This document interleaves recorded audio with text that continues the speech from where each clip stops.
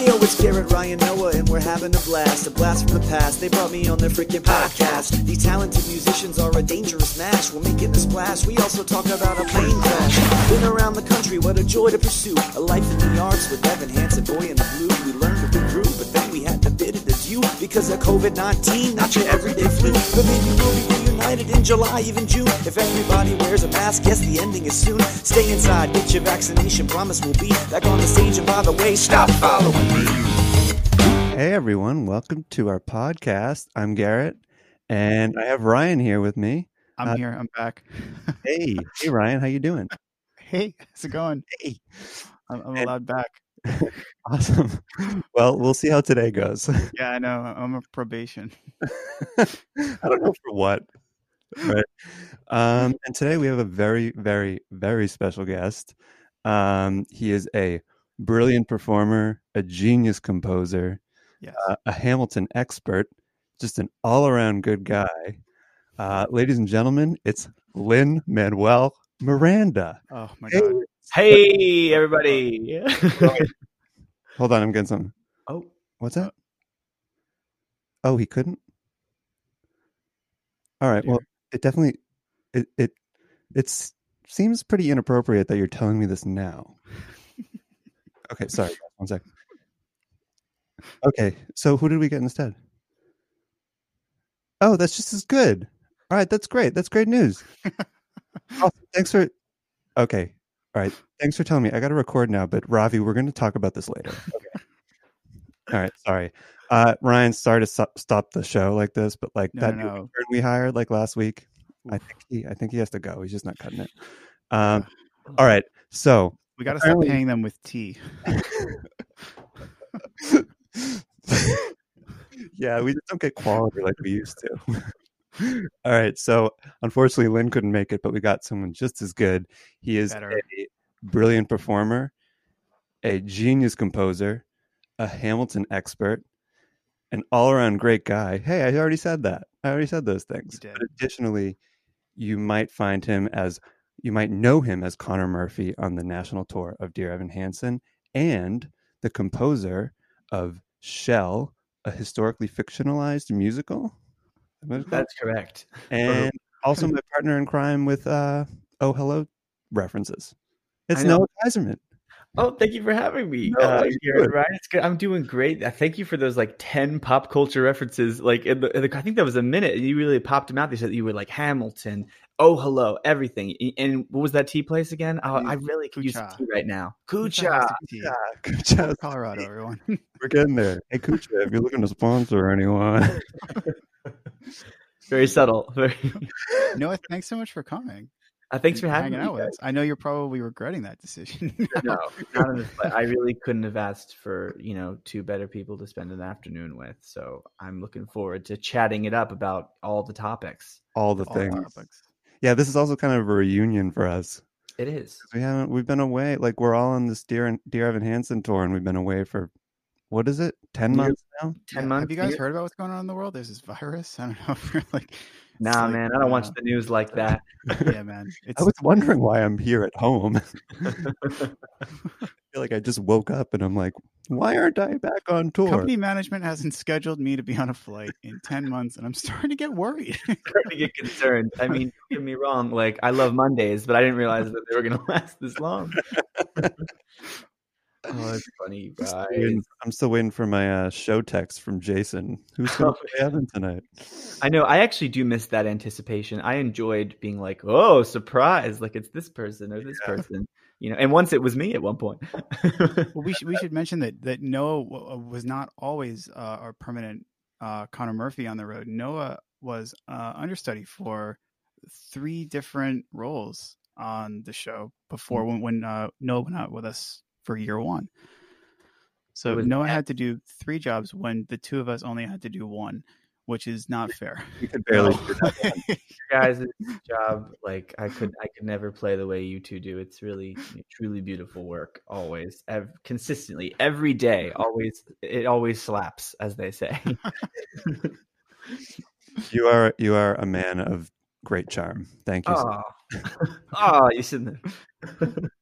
Yeah, actually, you know what? Let's go out of order because I had like a few questions, and I kind of wanted to start with some background stuff. But what you mentioned, like, there are some like since you've done both, you've done like understudy, and then you were bumped up to our onstage, one of our onstage cast members, like full time Connor Murphy.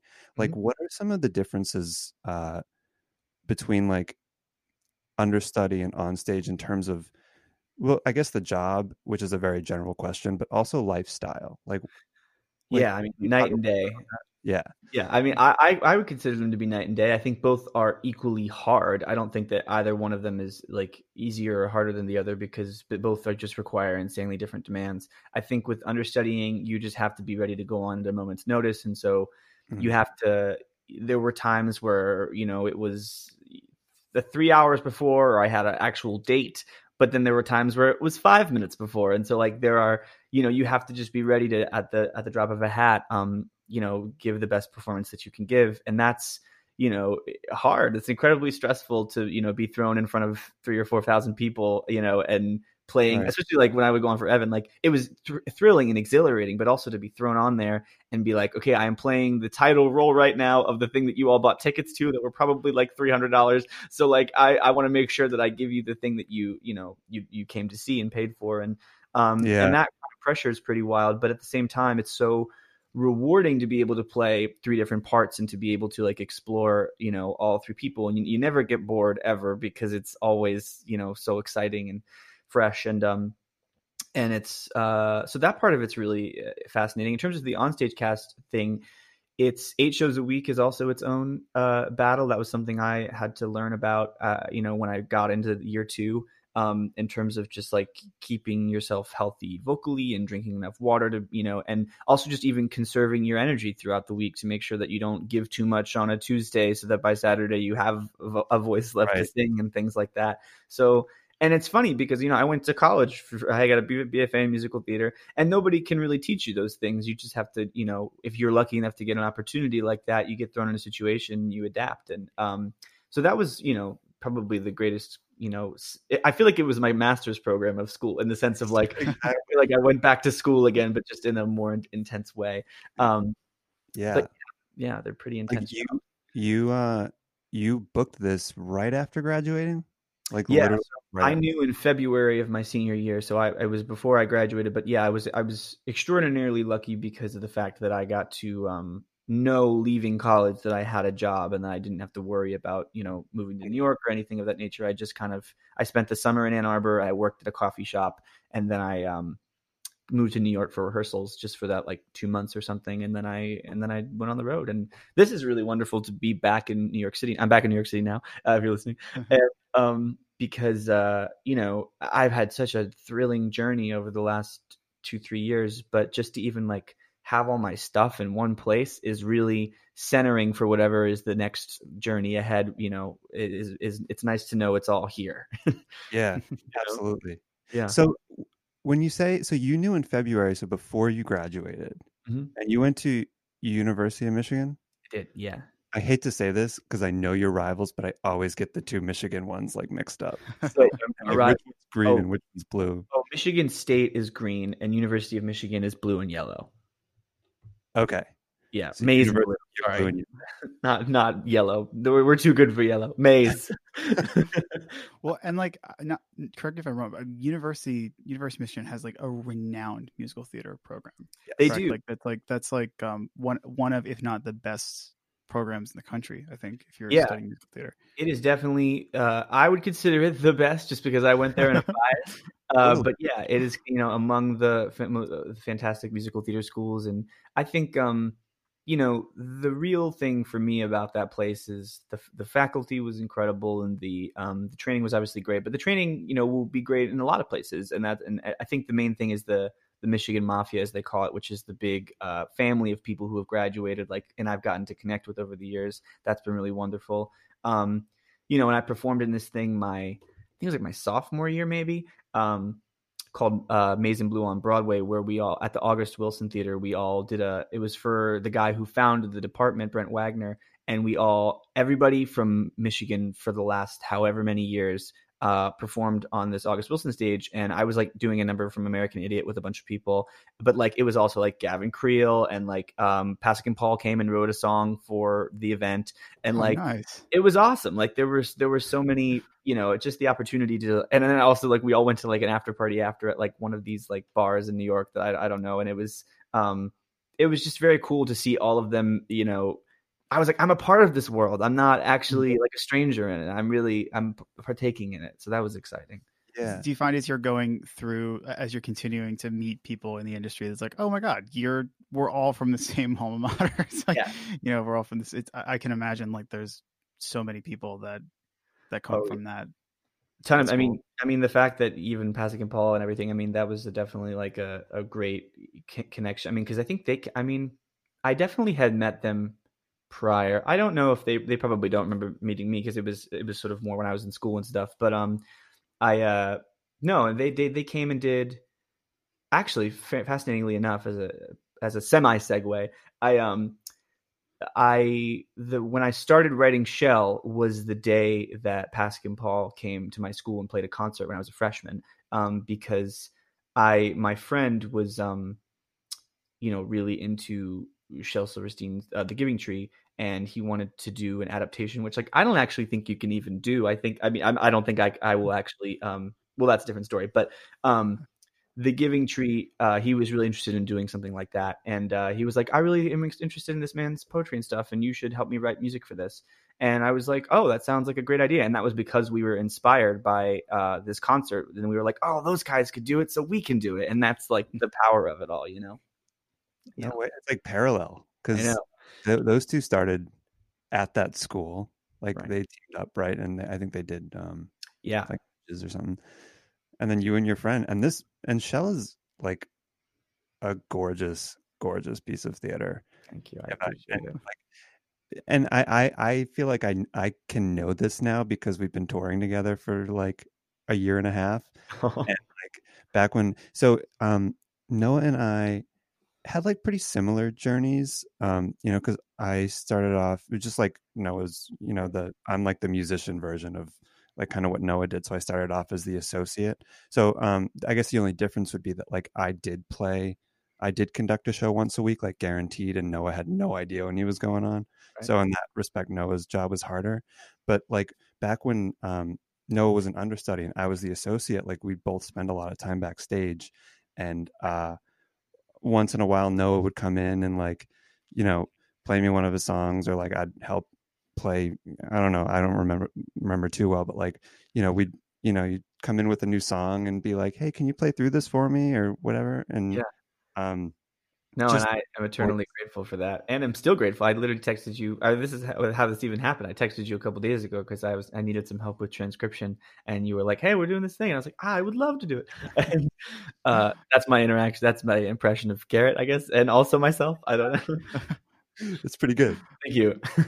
So, I guess since you're so good at segues, how about Shell? A little bit of Shell, because I was wondering. What are some of the pros and cons of being on tour while you're tour with the show while you're trying to write another show? Sure. Yeah, I don't know if you could speak a little about that, because I know it's we all love what we do. We all love getting up on stage and performing every night, but like I feel like there's also an additional, like, you need to scratch that creative itch a little bit, and you are a particularly creative person, so like it's important that you don't stop creating and composing. Sure. But I don't know how much like being on the road hinders that or helps you. So yeah, I mean, I definitely think I wrote less in the second year when I was doing the job every night, and like I don't think that was I don't think that was a detriment to my overall career, because I think like to be in this profession and like different elements of it, you have to have balance. And I think that in the first year, because I was an understudy, I spent a lot of time writing and thinking about shows and things like that. But then in the second year, I was able to sort of balance out my interests more by getting a sort of a greater dose of acting and singing and in that way. So that was actually really wonderful. And but yeah, in terms of the pros and cons, I mean, yeah, it is it is a full-time gig, especially when you're on the road, and like it's not like you're like going home to an apartment every day. I mean, you're going home, but to a different city that you don't really know. And so I was really fortunate that they were letting me bring my keyboard around with me. So if I hadn't had that, I wouldn't probably have been able to write, unless there were, sometimes there were pianos backstage and cities and stuff. I would sneak down there. But mostly I was, especially in the second year, they let me travel the piano. And so I would put that in my dressing room and just try to even have that to dabble on, like just to between shows or something, to like to be like, oh yeah, like this is another part of my life and I enjoy this, and fulfills me in a different kind of way, Mhm. Yeah. Yeah, I have like speaking of like the keyboards backstage, like I have like just texts and texts and texts from you being like, "Hey, can I use the conductor room for Oh my god. That's true. That actually, that makes a lot of sense, especially in the first year, I'd imagine. Maybe in the second year, but definitely. Yeah. But I had a lot of time even in the second year. I think my like stage time total as Connor is probably like 25 minutes, something like that. That's right. Yeah. Yeah, I was wondering like how, in terms of like your personal life, I know we kind of like we're past the understudy versus full-time role thing, but like I know, speaking for myself, as like when I was the associate, like I would like hang with the understudies after shows more often than I would when I was like the music director and like had to do a show the next day. Like I feel like my social life was a little bit I guess better. Like when I don't know if it was the same for you when you were an understudy, and you would kind of spend more time, with the cast, like outside the theater, as opposed to when you were Connor. I don't know. No, I do think I had way more of a social life in the first year. And I think that, what sort of motivated me in the second year, at least to at least accept that, was just like, you only get an opportunity like this, once in a blue moon in terms of being in a show like this. So it was at some point it was easy to be like, okay, you're not here to socialize. I mean, part of me, what I will say to sort of combat that is that in order to give, acting is such a strange profession. I'm sure it's kind of even translates the same in the music world, but just in order to give your 100%, you do need to have balance in your life. You do need to be able to have some semblance of social affirmation or whatever, in terms of being able to get on stage like that, especially in a show that is so sad at times. I think that sometimes I would let the show, especially as Connor, get to me a little too much, and I would need to, part of my process of being able to do the job is not, sitting at home and being sad. It's going out and not going out to like doing anything crazy, but seeing a friend for coffee or for dinner or something, and making sure that is part of how you're staying healthy. Yeah, so I guess in a way, like it's like just as important when you're doing this role every night and you're just like immersed in this world every night. That's like pretty devastating at most times. Sure. Like it's important to like, I know it's like, it's almost a catch-22 because like you want to like save your energy and like save your voice because you have to do a show the next day, right. But you also don't want the show to consume you. So you need to find ways to fight that. Exactly. And it's a very, raw show. And I think that I struggled with my mental health a lot in the second year, just in terms of I had never done 8 shows a week before. And so like I both learning to conserve vocally, but also learning to, as much as you want to just like step into that narrative of the character and just like feel everything to an extent, when you're feeling that every day, it's going to be detrimental in some capacity. So you have to find a way to balance. But what's interesting is like, this is such a raw show and the lighting is so sparse at times. And like, I would often find it that being up there, I was very exposed. And so you can't fake your way through anything, but you really can't fake your way through Everdancing. Totally. Yeah. And the lighting, I guess like the light, that's a good point because the show is so dark until the last, 3 minutes? Yeah, very much. You can see everyone squinting out in the audience as that blue. Yeah. It's always my favorite part. And like when I first saw that, because I can see a little bit of the audience through Garrett's cam, and it's just like watching everyone go, oh God. Hands in front of their face. And the people who are asleep are like, what? He lied?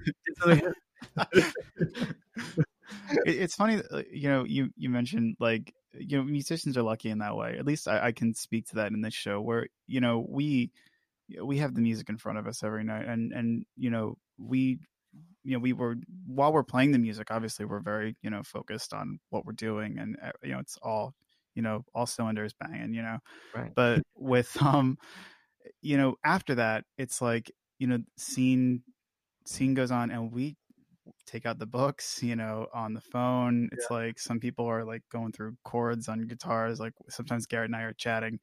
Like it's like it can be any number of things. We're just like, we can check out periodically. Right. Where I find that the actors, they don't have that luxury. They have to be there most of the whole 3 hours. Right. Depending on how long you're on stage, and I think it's something we talk about in the talkbacks a lot, where like Matt Sangiovanni and I would always, most of the time we go to talkback to sort of give like a sort of different point of view from like how it is a lot easier as a musician when you're able to just sort of, it doesn't, the heaviness of the show doesn't weigh on you as much.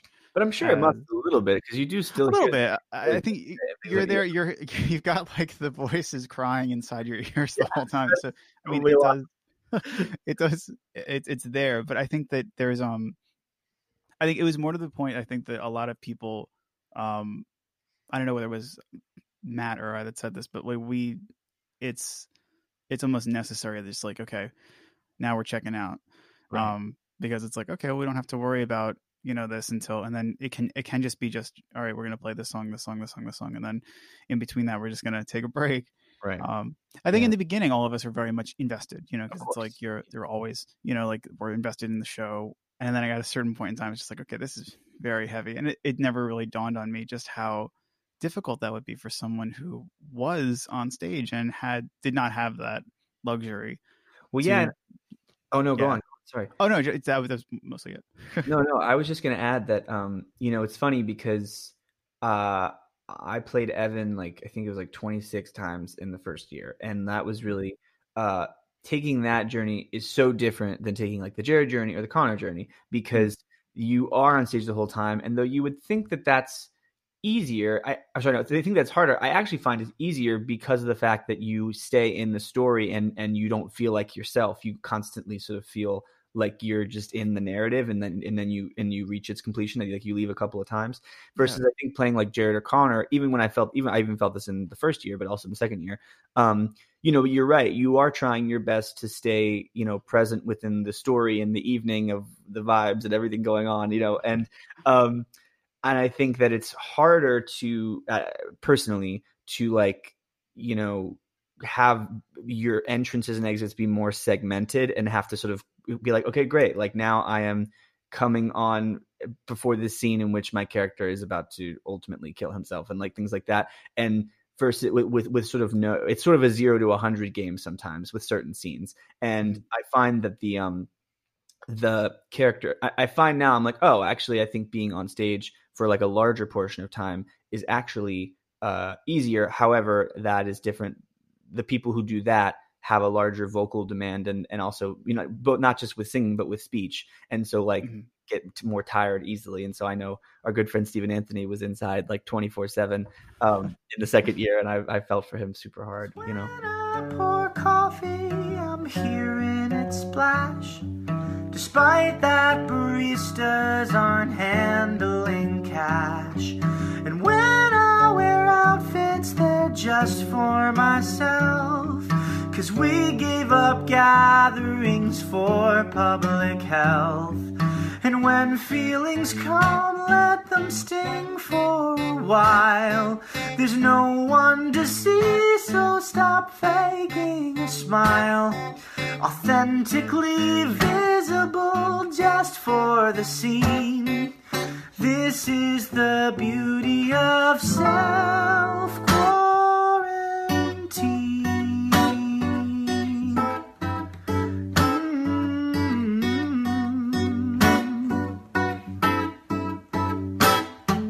It's a really, I think you in particular have such a really amazing perspective on it, just coming from, having taken on that role so many times. I mean, we were all really excited when you went on for the first time because we didn't know how often that was going to happen. Yeah. Right. Because we, obviously, we had Ben, And then when Ben couldn't go on, normally they would have Steven go on. Yeah.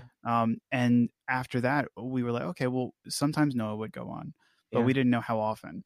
And it was always really exciting when you would go on, because it was it completely changes the show when you have a different Evan. You know, it's always you know, I always find it more exciting when you have a different Evan go on, because you know it's so it's they are always on stage the entire show. You know, so it's like and the amalgamation of like, you know, I always found it my favorite, like some of my favorite performances were like I wouldn't say this is my favorite actually, because I was very sick during it, but one of the most my favorite like performances in theory was Vegas, because in Vegas it was like I think there were 5 understudies on that day, and so it was so crazy because it was like we were doing an understudy run, but also with like 2 or 3 extra people who like added into the mix, and it was such a fascinating like just like the pairings, like because like you might be going on as an understudy, but then like, you know, your mom might be an understudy, and then like your dad is like somebody who like you don't work with very much, and it's like so funny to then adapt to those new pairings and stuff, and it's fun to see what everybody brings once, because one person shifts the whole dynamic of a scene. You know, it's like if it's a 3-person scene, one thing that one person is giving, you know, changes everybody, and that's really fun. You know.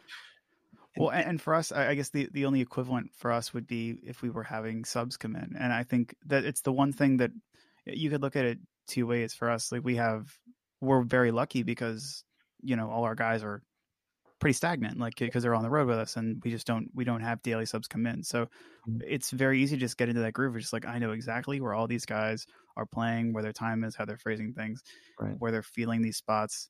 It's almost like we're starting to read each other's minds after a certain time. Yeah.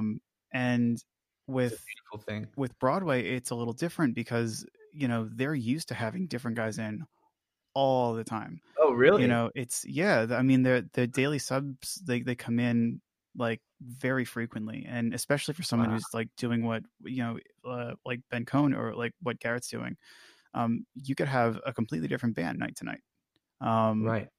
And that's very different from what we have. Like it's in some ways it's difficult because, you know, it's taxing on the musicians who are on the road, because you got to play every show. You know, you don't have any days off.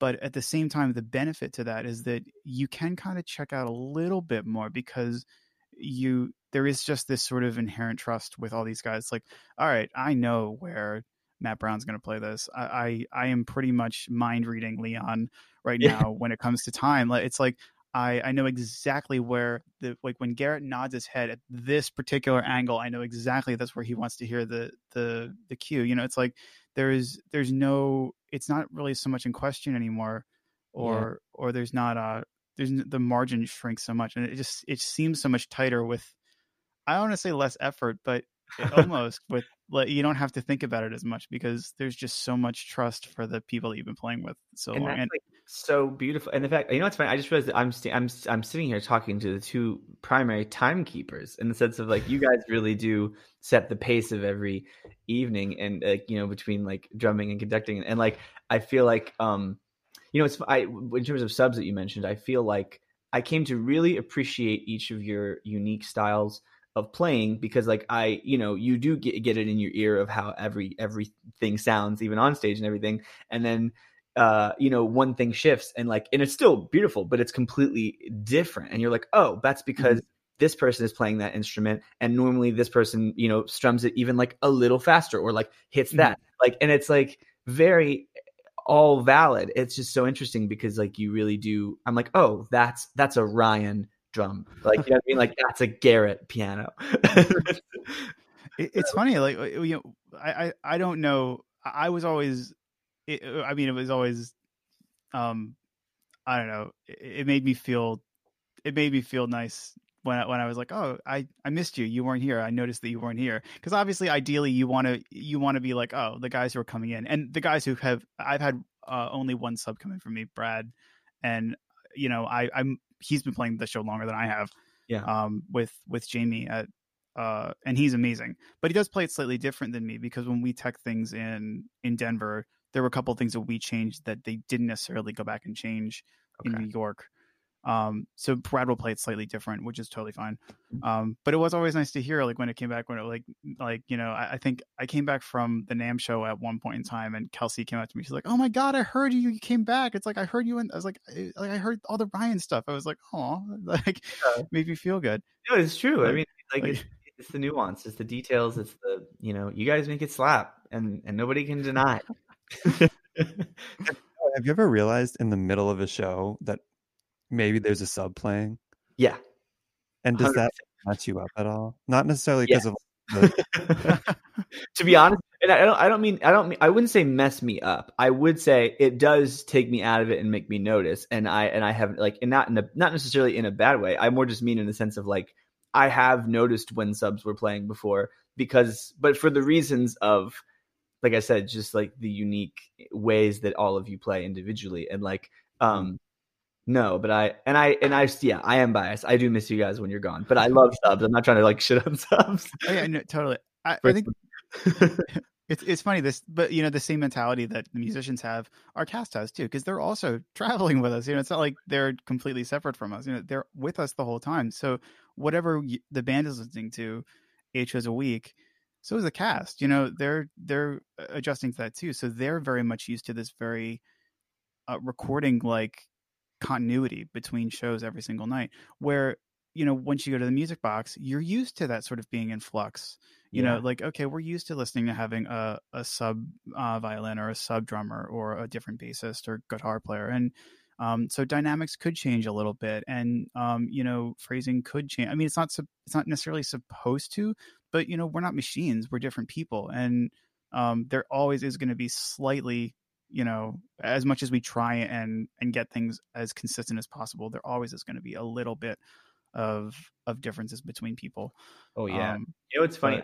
I heard someone sent me a bootleg of Disappear the other day, and I'll tell you, Garrett, I am so sorry for not taking your note, because like there were times, and it's funny, right? Because like I would get a couple of different notes from Garrett on the reg, and like in my mind I was like, I'm doing it, and then like as I listened, I'm like, oh, like I am stretching that phrase or whatever. Like I'm like, pick it up, baby. And I like look back on it. But it's just funny because when you're in the moment and you're in the everyday, you're like, this feels slow to do it this way, or like, or this feels, and then you're like, oh, and you're removed from it, and you're like, I get it. Like you're just trying to make it. I think the mentality is like when you've run out of the like, when your mind no longer, because of, I don't want to say boredom, but because of repetition, no longer goes from A to B, you have to build A, B, C, D, E, F, G, like in there to get back to B, in terms of like, I don't know if it's like story or in terms of just like whatever it is that's pushing me towards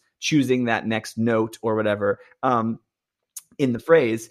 I think that, it's just funny because as time goes on, you do need to you fill in the gaps more for yourself. It's not as linear as it once was. Like I mean, in my mind, many times I was many things that were not in the show.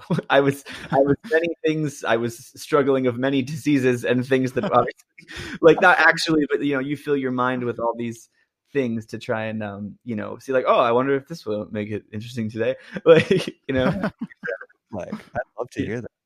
You what? I'd love to hear that bootleg. Oh, I will send you. I would, but then you give me the note again, so I don't know. For right now, I don't give you notes based on a bootleg. What kind of music director do you think I am? No, I know that would be hilarious if you were like, "Hey Noah, I went online the other day and it's not looking good." You got text out of the blue. A documented history of this note. Just get like a spiral bound book in the mail. It's like just has notes on it. Yeah, honestly, I would read it. I always joke with David Jeffrey, who was so David started in the cast in Toronto, and then he came to us, and he was a triple cover like Noah was his first year, and then he went to Broadway to play Connor. And I always joke with him, like throughout this like year, I've been like, "Hey David, how are those Jared notes coming? Like I sent you a page to Medicine Hat. I hope like yeah, got it. I would like to see that applied on Tuesday. So that was so chop. But that was interesting. It made me think of like from night to night, you're doing doing a show every night, there's like some serious like psychology involved in that. Like it's like, super interesting, but it must be because like depending on what mood you're in or like what kind of day you had, like tempos, like as it could go as far as like tempos of songs could feel different. Yeah.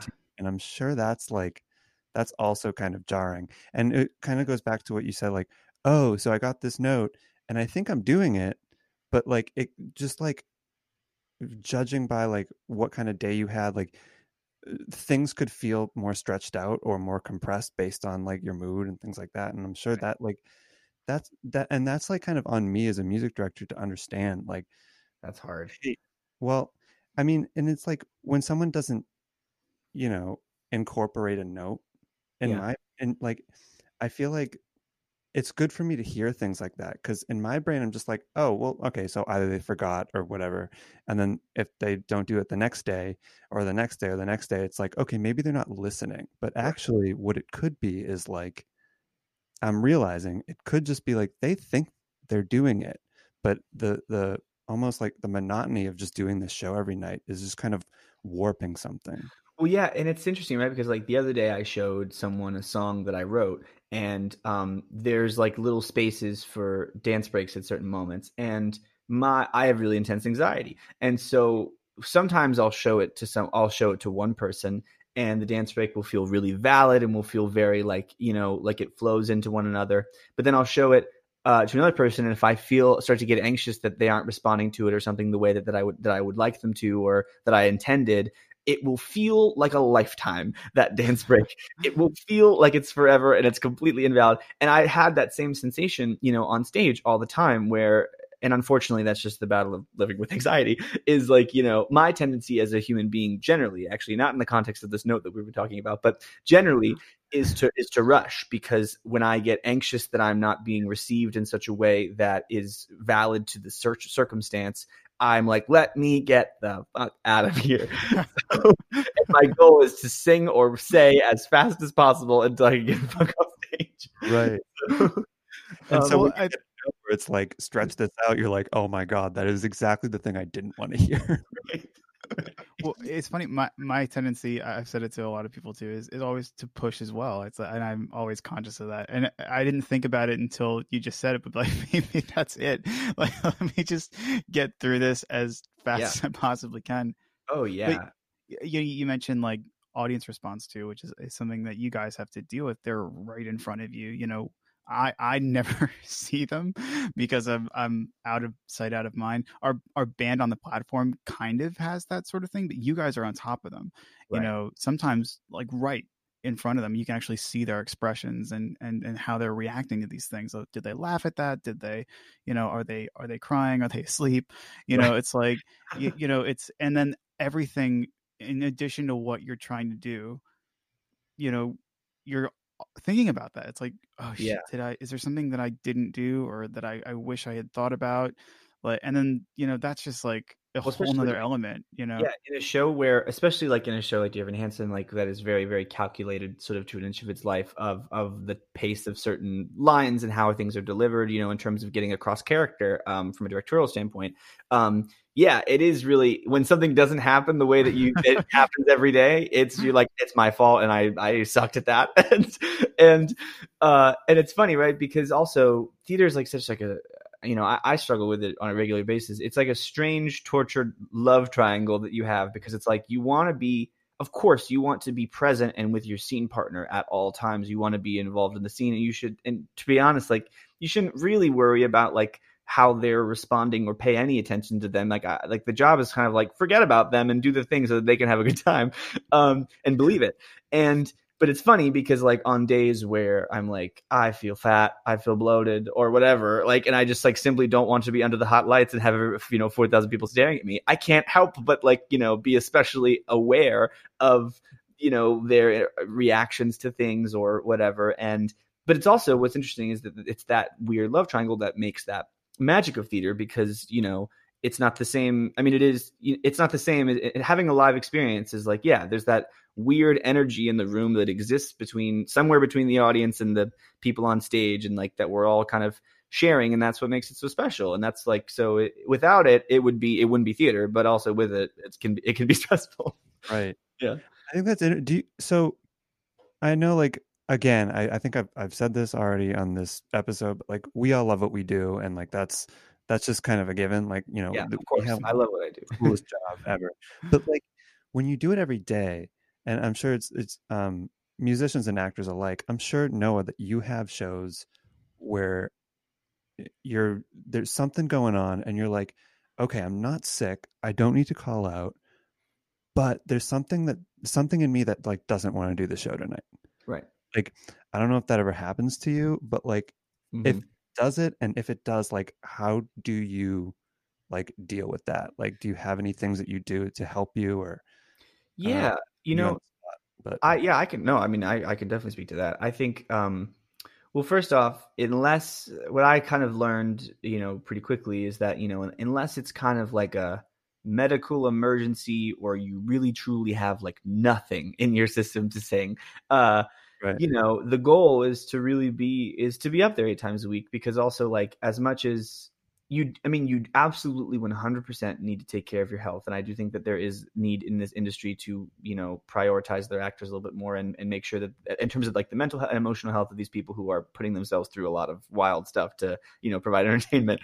So that is important. And I think those kinds of things are being addressed. I think that, but yeah, in terms of, but the job is to get up there 8 times a week, especially because, like, and I have the perspective of being both an understudy and an onstage cast member. So like, it is never any less special when an understudy goes on. However, I do think that like some people do buy tickets being like, oh, I really am excited to see this person. And like, sometimes I think about that because, like, people will send me a message and be like, I can't wait to see you as Connor on X date. And I'll be like, I hope I'm on that day. To be like, and that's scary. And like, yeah. And so like, you want to, and a show that means so much to people. And so you really want to, come through on that front, and you want to, bring, yeah. So I think there's definitely pressure in terms of,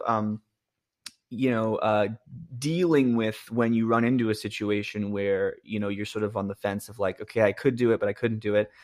I often, try in my regular day to do anything I can to bring myself just a little bit of like mental, emotional joy, or whether it's like taking a bath, or if it's, getting a cup of tea. Also, if you're listening to this, I don't know what the tea place is called, but Kucha House of Tea. House of Tea. Boulder, Colorado. Go check it out. You're better at this than we are. Yeah, you are. No, I'm just trying we'll give the endorsement to him. Not these two. It's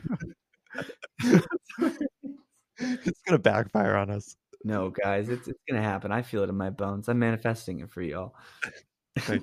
Yeah, but anyway, it's just I just do things that are soothing for the soul, or I'll try, and I will also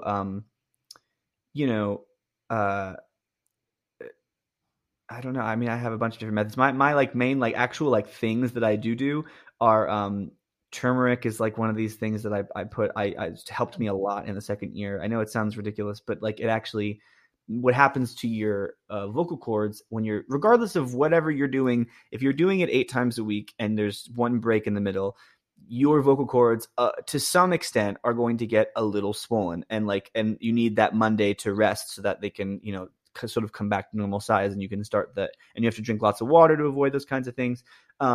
But for me, I found little things like that, and obviously little techniques in my voice over time to be like, okay, this is how you conserve energy, and this is how you, but then also little supplements and things like that, and things to control my allergies, because we were in a ton of different cities, and like I would act up, and like my allergies would also swell up my vocal cords and things like that. And so, that all just took, time. And I think the wonderful thing, and actually the sad thing at the same time, is that I felt like when we were in Salt Lake City, in the final city before COVID hit, I was like, I get it. I know how to do it now. And then they were like, great, it's done. And I was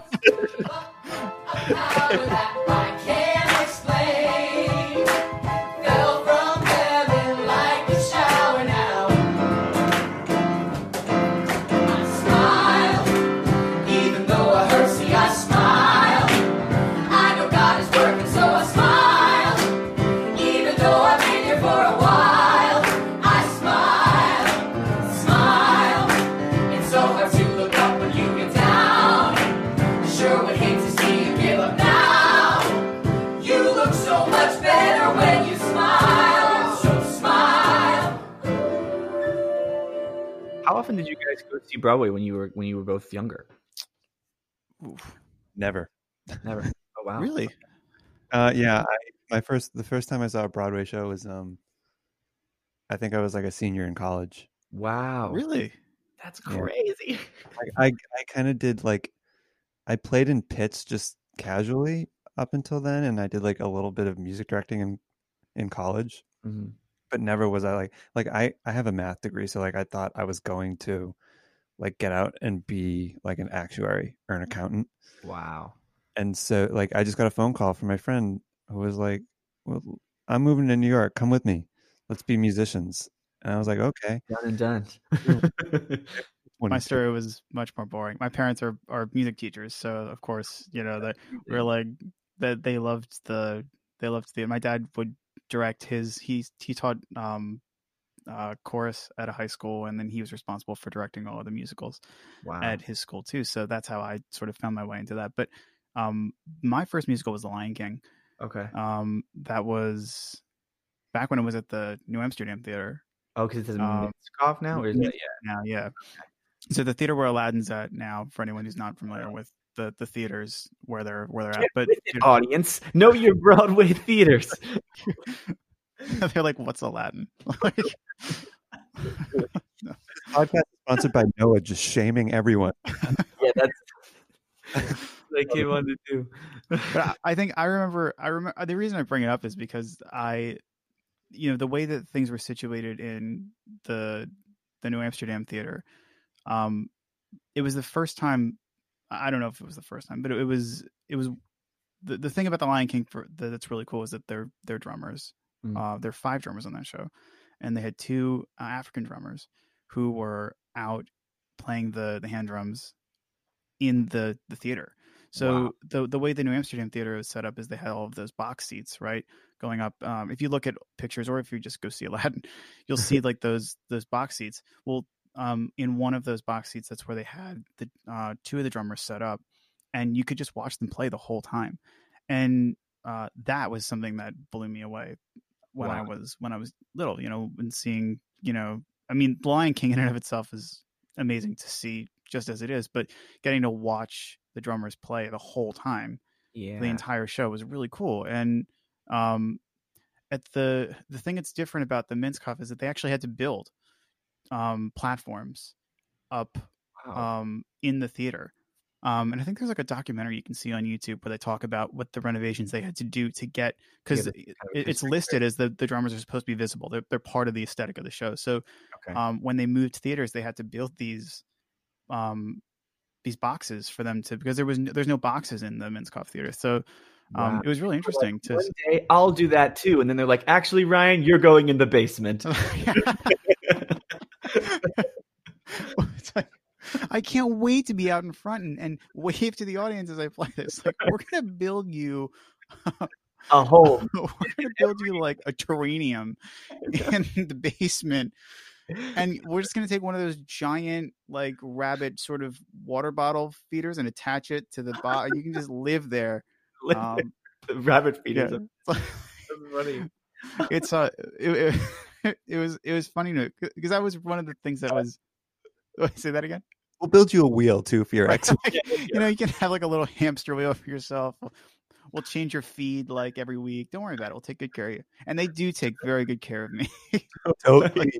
He actually doesn't even play the drums. He just does the wheel, and then the wheel has little like toggles on it that hit cymbals and things like that when it's being operated. Have you ever seen like Anna Music? It's exactly what's going on down there. It's a whole bunch of machines hitting things, and I'm just running it with. It's like Frollo visiting him, being like, "The world is cruel." I know with like my, incredibly fit body, it would suggest that I'm always down there running, on that hamster wheel. I mean, snatched. We'll figure that out. Get back. At any rate, that was why I brought up the New Amsterdam Theater, because the cool thing about that is that because they're out in the audience, you do get to see them a little bit more, or you did get to see them a little bit more from your perspective in the New Amsterdam, because they were very much in the audience, whereas in the Minskoff they're out in front of the audience, but not in the same way. You know, they're a little bit further removed. Wow. Yeah, so that's amazing that they just made a renovation for something like that. I mean, that's also that Disney money too. They were like, hey, if the drums are not 6 feet high, we have all the money to pay for it. So keep them 6 feet high. Well, Lonnie was touring with it for a while, and oh really? And I was like, I have to know the answer to this question. Like, how do you do that? Like, as obviously you can't. You know, you're going into different theaters all the time. So when you get these drummers to go out there and play, how do you, like, what happens if there's no box seats? What do you do? Like, and they just say, well, they just set up 2 platforms on the side of the stage and they play right there in front of the stage. Which I was like, oh, of course, you know, like they would find a way.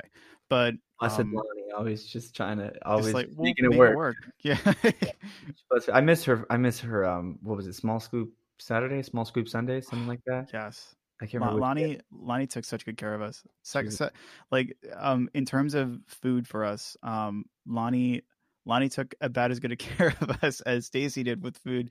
Like, there was always snacks and Small Scoop Saturday, Small Scoop Sunday. I forget which one it was. One of the 2. She was just so generous. Whatever it was she took such good care of us, and it was delicious and healthy. And you know, she was, you know, I mean, I was always like, I always loved running into Lonnie. It was always funny because I would have the consistent interaction of being like, because it's like I think on stage right is the, you know, Lonnie's box usually, and then if you're trying to cross the stage, you go past like the quick change booths and stuff.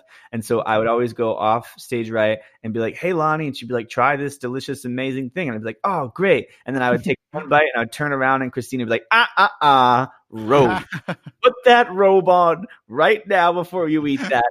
And I'd be like, foiled again, even though it was always rigged against me every time. And I would have gotten away with it too. What if there's like there's like a conspiracy where Lonnie's just like trying to get you all in trouble? It's possible. Maybe it's honestly a setup. It's a genius. Oh my God. I used to freak our crew out sometimes because in the beginning, I would just hang out in my little terrarium. But since then I'll come up for air, you know, and I'll sort of wander around. You go back down there. But occasionally Lonnie will be like, what are you doing up here? I've done like paperwork in the company management office, because there's between Waving Through a Window and For Forever, I think it's like a 15-minute break for me. Like, I don't play any of the incidental music. Wow.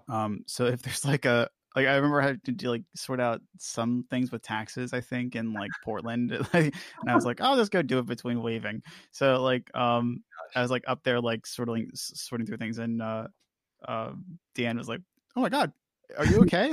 I'm like, I'm fine. Yeah, I got it. Shuffle, like, W2 this. It's like, excuse me, do you have a visitor? My Canadian forms. Yeah, truly, it's so funny to think that like people don't know half of what's going on back there between the taxes and the eating hummus and all the things that are going on that are not the show. It's funny. It's like you could make up something wild that is not even close to true, and at that point, some of us would believe it. You know, it's like we have an entire like kiddie pool full of hummus, and that's just what we do in the green room every time they set it up. You know, it's like, I wish I asked for that for my birthday club. I wish an entire kiddie pool of hummus. I'm not settling for anything less. You know, like, work that into the contract next time. It's like, you know, like, all right, hey, we're gonna tour. Everything's gonna be exactly the same except to tour a kiddie pool full of hummus. Noah's willing to accept a third less of his pay as long as he can get an entire kiddie pool of hummus on his birthday. I think that's a fair trade. That's great. I think that's very reasonable, and I think we need to start drafting the paperwork right now. No, who had you for birthday club? I think Ryan. No, Ryan. No, you had me. You were right because you're 13, right? Yeah, and I'm 14. So ours were always back to back. Sierra, maybe no, not Sierra. Who's the Sagittarius? Sierra.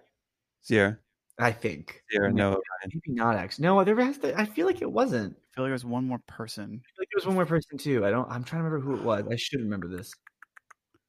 Maybe it was Jess. No, Jess is in Hair Makeup Jess. It could be. I think it could be actually. Oh, I don't know. That doesn't seem right to me. I feel like I there's hope one other whoever person. it was isn't listening to this because that's really offensive that they bought me years in a row, and I'm like, I got no idea who gave me that. Well, the funny thing is, I remember my first birthday club because Noah got me this carrot cake that was unbelievable. It was so unbelievable that Ben Ross kept talking about my birthday cake for like 4 or 5 days after the fact. And I was like, that's how you know, right? That's how you know, like, your birthday club cake giver had absolutely knocked it out of the park. Of course, that left me in a very uncomfortable position of having to follow that for Carlos. And the problem with Carlos is a New Year's baby. So, like, trying to get anything from like a bakery or anything like that to line up is difficult because like sometimes New Year's, like, they'll be different, it's not impossible, right? But the first time we did it, we were on a travel day. So it was a travel day into New Year's, and there was absolutely no way I was going to be able to find any sort of bakery that was going to be able to make that work. And I tried as hard as I could. I'm like, I have no idea I'm going to pull this off. Mesa too, like, town of bakeries. Like that's. I was like, oh man. Yeah, what am I gonna do? So that was the year I made him the cake. I was so embarrassed because I'm like, I am not a baker. That's even more heartfelt and wonderful that you like went to that effort. I was so nervous, and Matt Brown was making fun of me the whole time because it was Garrett was living with me at the time too. So it was Garrett, Matt San Giovanni, myself, and Matt Brown who were living in this Airbnb. It was a gorgeous Airbnb. But the woman who was the owner was there to let us in, and she said to us something to the effect of, Garrett, correct me if I'm wrong, but something to the effect of, please feel free to use the kitchen, but don't, if you don't know how to cook, don't use the kitchen. And we were all like, yeah, totally, yeah, for sure. That night, I was like on the phone with my mom. I was like digging through the kitchen. I'm like, how do I make a cake? I'm just like pulling things out every which way, trying to. But I was so nervous. I wasn't here yet. Oh, go. Oh, you maybe not, because I was driving down from where were we before? San Francisco. My brother and I were driving down. Right. Oh, wow. But yeah, that's hilarious. I actually. I have a really funny birthday club story, if it's okay. So in Boston, so Matt San Giovanni and I share. Share what? I love this story. Yeah, Matt San Giovanni and I share a birthday. Oh, you do? July 16th. Yeah. Whoa! I did not know that. Yeah, same year too. It's wild. That is crazy. Like an hour and a half apart. Wow. So we're July 16th. John Hemphill is July 17th. So we had John Hemphill. So both of us had to, provide for John Hemphill. And Matt comes up to me. I think this was like a couple days before our birthday, being like, okay, so John told me that he wants this very specific banana pudding from this bakery in New York. And we're in Boston at the time. Okay. I'm like, okay, great. So how do we get it? And Matt's like, well, we can ship it. We can get it shipped to Boston. We can get it shipped right to the Opera House. It'll be like $80 total. So like, maybe we could split it halfway, like 40 and 40. Like, great. That's awesome. That's super easy. Thank you for taking care of that. And like, I didn't ask him like what the bakery was called or whatever. I was just like, sure, do it.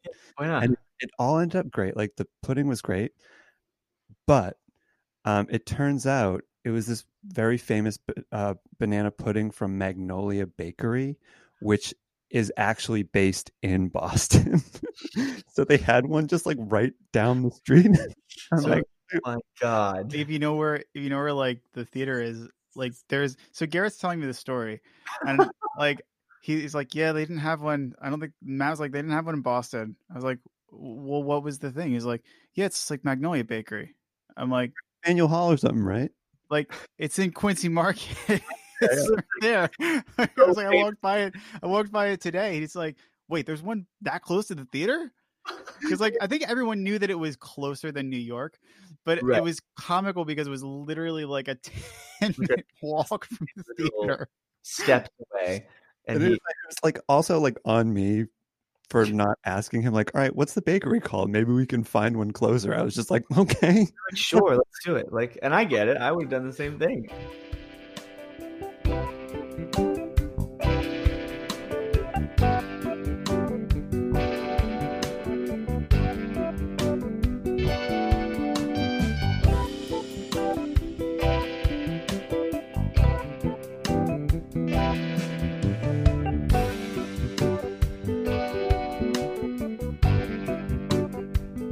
I have a question for you guys. What was your craziest? I don't know if you have any, but if you have any crazy Airbnb stories. We Airbnb'd so much. Was there anything? It's so funny you brought that up. We were just talking with Matt about that last Oh, time really? too. We sort of went round robin about our crazy Airbnb stories. Garrett, you want to go first? Me? I think you should go first because I need to remember what I said. Okay. Crazy Airbnb stories. Or no, we're gonna come around to you too. No, please. So- but I would have to say so. About Matt, tell me a different one, or tell me the same one. I don't care. It's more for your listener. Okay. So I'll tell two. One was ours in Chicago. So Matt Brown and I lived a lot together on the tour. And we found a place in Chicago that was close enough to the theater that was not, it wasn't going to be absurdly expensive. Anyone who's ever tried to live in Chicago before knows just how much of a nightmare it is to find affordable housing close to, even remotely close to any of these theaters. It's insane. So we're coming from the airport, and we put in the address, and the guy takes us to a place. He's like, "This place doesn't exist." Oh no, that's never. We're like, "Oh no, what are we gonna do now?" So basically, we reach out to the girl who was the owner of the place. She said, "No, that's not the right address. That's the wrong address in the Airbnb." And she gives us the right address, and we pull up to what looks like a pretty swanky sort of residence building with like a doorman and everything like that. And we're like, this can't possibly be right. Wow. But okay. So we go in there, and there's like this sort of, I don't know if you guys have ever been through this, where sometimes it gets a little shady with Airbnb, because it's like these people are on Airbnb and they're Airbnb-ing their places out, but the building management's like, right, you're not supposed to do that. So you're like the middleman between like the... You're like, yeah, you can go in, but just make sure you drop the doorman a 40 before you walk. It's like you gotta corroborate this lie between like the person who's owning the place. It's like, yeah, we're just friends of Sue's. It's like, I've never seen you around these parts before. You're just like, oh, we know Sue, good old Sue. Sue, I can tell you so many things about her, but I'm gonna walk over here now. It's like, I'm just gonna completely ignore that, and we're just gonna go up. So at any rate, we get into this place, and the entire apartment smells like cigarette smoke. Like, just there's just no way to get around it. And it was between we're trying to figure out, okay, well, do we leave? And if we leave, where do we go? Right. But we're straddling that thing where it was like, it's affordable, and it was clean. It just smelled like cigarette smoke. It was such a bummer. But we did wind up living there for the month. Oh my god! And I think the deciding factor was we were literally across the street from the stage door. Oh yeah, I mean, so we were like, okay, it smells like cigarette smoke, but we're gonna open the windows. And she was very nice. She brought in like air filters, and it didn't really work, but we found a way to make it work. That was not like at that time. Yeah, God. Because the funny thing is, like, she's like, we're trying to like open up a window in February in Chicago on like the 27th floor of a building. It's like of the windy city of Chicago. It's like, well, maybe so. Poor Matt's got his windows open, and he's like shivering as he's going into the room. It's like, at least it doesn't smell like cigarettes. It's like, my cell phone charger's frozen, but like it's literal ice, just ice blocks in my room. Yeah. We did that one, and then the other one was Boston. I called it the rabbit hole because it was literally, that's exactly what it was. We lived in the barely finished basement of what looked like a college dorm house. Oh my god. And again, we were there for a month. It was like these two places. I think that's probably why they were so rough, is because we were there for so long. But again, like the price just drastically outweighed the the inconvenience. And like what I was saying to Matt on the last episode was, it's like sometimes you're like balancing, like, okay, is it, like how much time you're really spending in this Airbnb? Can you hoof it for that long? And we got a really good one coming up next. So You suck it up for a little bit. yeah. So those are my two big ones, and they weren't horrible. We've actually never left. We've been very lucky. We've never had to leave an Airbnb. Knock on wood. That won't happen in the future. But yeah, those are my two stories. Not those are too good. exciting. Were you gonna go, Noah?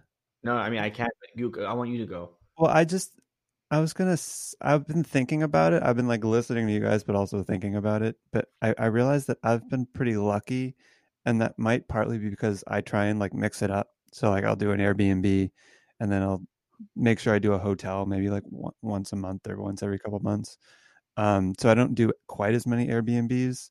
The one that was probably most interesting, not necessarily crazy, was Ryan. We talked about this, our Airbnb in San Francisco.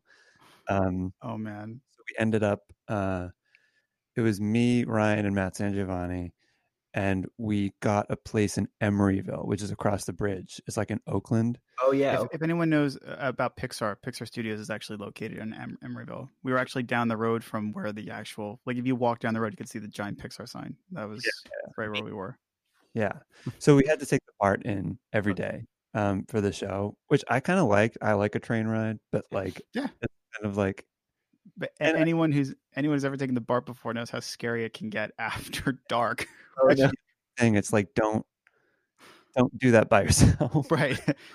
Be together. And I do remember one time where I found myself by myself, like on the BART, and like I made it back, like without any, back to the Airbnb without any issues, but no one was home, and I didn't have a key. I think I remember this. Key into the gate, so you needed a key into the gate. So then you needed to get in a place too. So like literally no one was home. I was sitting outside. It was like maybe 1 a.m. or something. No. I think I must have texted you, Ryan. I think you did. You were like, I don't have a key to get in, and I don't know. I can't remember where I was. I remember getting the text. I'm like, oh shit, we got to do something, because it's like that's not a good place to be at one. They're not. I mean, San Francisco in general isn't a wonderful place to be at 1 a.m. by yourself, but poor Garrett. It's like he's outside this Airbnb that's got a gate.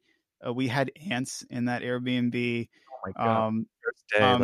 First day, Garrett's allergic to cats. There were like there were like 3 or 4 stray cats that lived outside. Like,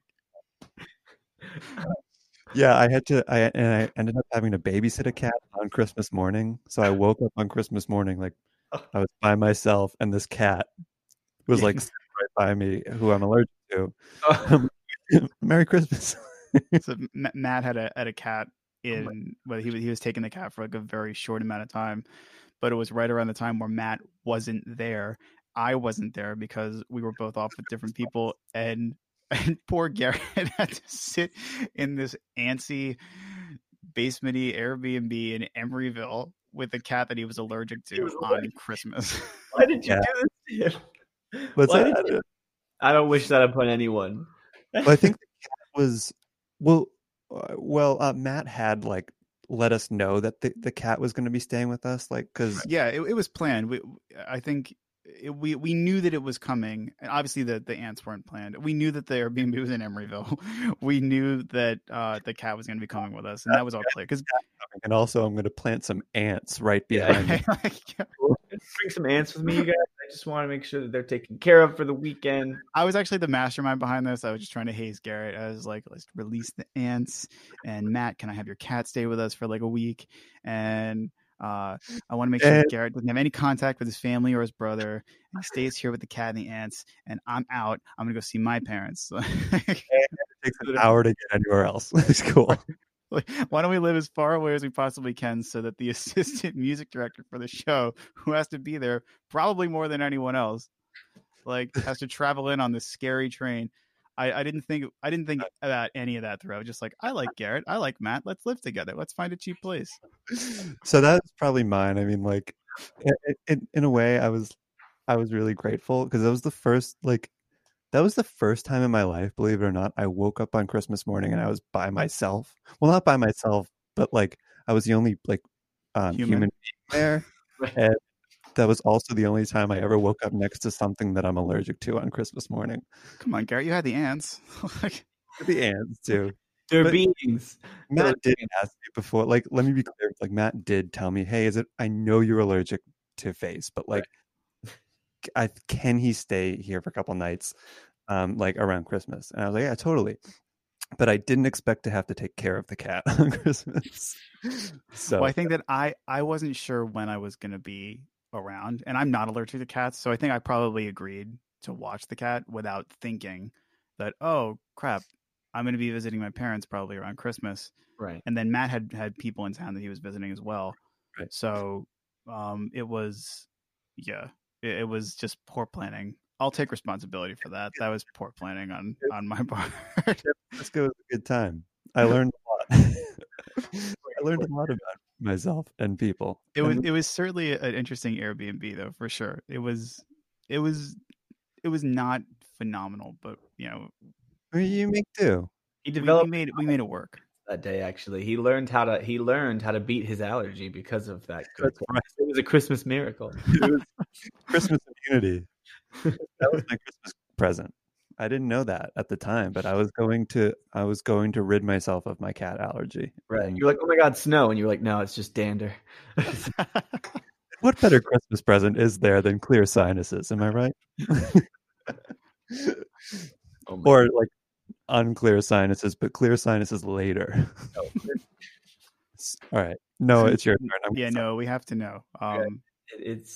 This is the one. Mine is just that there's it was the one time I ever actually had to pay after the fact because of it. You know what I'm talking about? Like, you know, when you mess up so bad that you actually have to like do something, which like it wasn't actually that bad, but I found the circumstance just very amusing. So essentially, I'm not gonna say what city because I don't know who's listening, but I'm not gonna say. But I was in a city and I was living alone and I was in kind of a more isolated area, but it was a great apartment. However, there were I guess the people who owned it were photographers, and there were photos all over the wall that were very, very intense portraits of people. Very, very like eyes, like really like sharp portraits, and like people wearing masks, like masquerade stuff. And like, it was fucking creepy is what it was.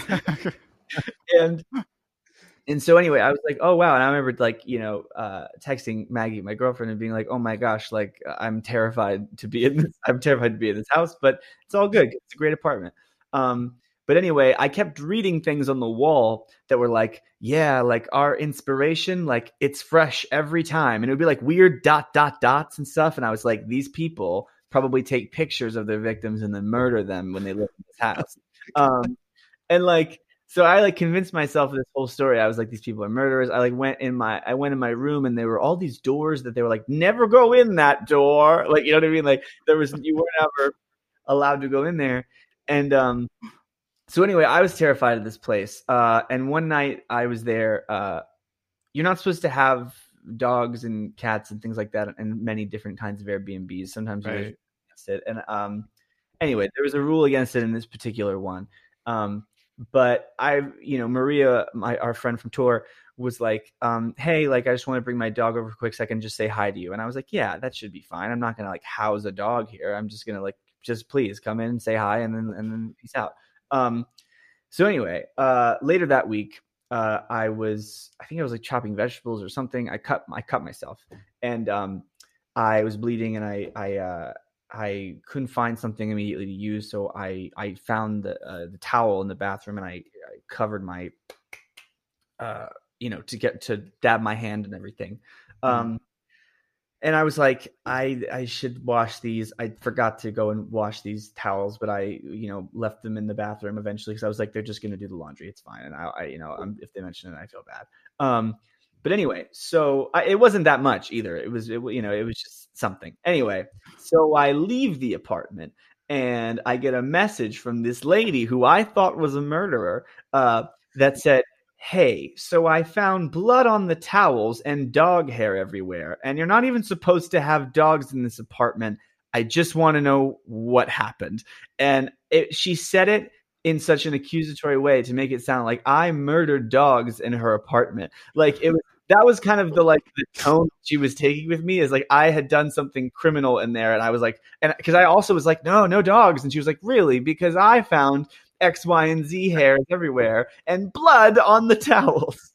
And you both think the other is a criminal. I know. I was like, it turns out I was the criminal. All this time. I had to pay money because I had, which I told Maria. Maria was like, "Oh no!" But I had to pay because the fucking dog, I guess, shed a little bit of hair around, and they were like, "It ruined the place." I found along the way, even sometimes Airbnb hosts would be a little much, and they would I mean, you always make an effort to be as polite as possible, but. Right. If I felt that I was not in the wrong about something where somebody was, trying to blame me or put something on me, I was always still made an effort to be kind, because the thing is that you can't get, when you're on the road, you can't get bad Airbnb reviews. You have to you depend on that. You can't Airbnbs anymore. So even if rude, I'm like, I'm so sorry, sir. Let me improve that for you immediately. Well, I think the other thing too is what are the chances that you're gonna run into each other again in the near future? You know what I mean? It's you it's not gonna be uncomfortable if you have to admit fault. It's like, oh my God, I'm so sorry. And then that's the end of it. It's but and then just like you were saying, it's you have so many people that the place we stayed in Costa Mesa. There we go. Matt knew this person from tour, from staying in her place before. So he already had a connection from previous tours, so that we could, he's like, I know this Airbnb, I've stayed here before. It's great. Nice. So we didn't have to worry about, taking a gamble. But a lot of these, that's exactly what they are though. If you've never been to a city before or stayed in a certain Airbnb, it is a complete gamble, they could just be I think we've all gotten pretty good at vetting, because we've all been burned, on one way or another. It's like, oh man, this place looked a hell of a lot bigger. When I was in Boston, I got burned real bad because I didn't initially have housing. I was staying with a family friend who was wonderful. But I was, making I think I was making a 45-minute commute every day to the show, and we were there for a month. Mm-hmm. So at some point I was like, I think around the end of the first week, I was like, I think I'm just going to try to find some semblance of a place for the final 2 weeks that we're there, so that I don't have to keep making this commute. Right. Because it was a lot. And also I think what had happened is I had been asked to go on for Evan, and I was 45 minutes away, and it was raining, and I hadn't warmed up. And so I had to take an Uber, and I literally, this is actually hilarious. I don't think I've ever told anybody this. I was in an Uber one time when I got called to go on for Evan, and it was very limited time. So I was like, sir, you don't know me, but I have to sing 2 of the loudest songs you've ever heard in your life right now. And I'm really sorry about it. And I did. And I sat back there and I sang through Waving and For Forever. And at the end of it, he was like, bravo!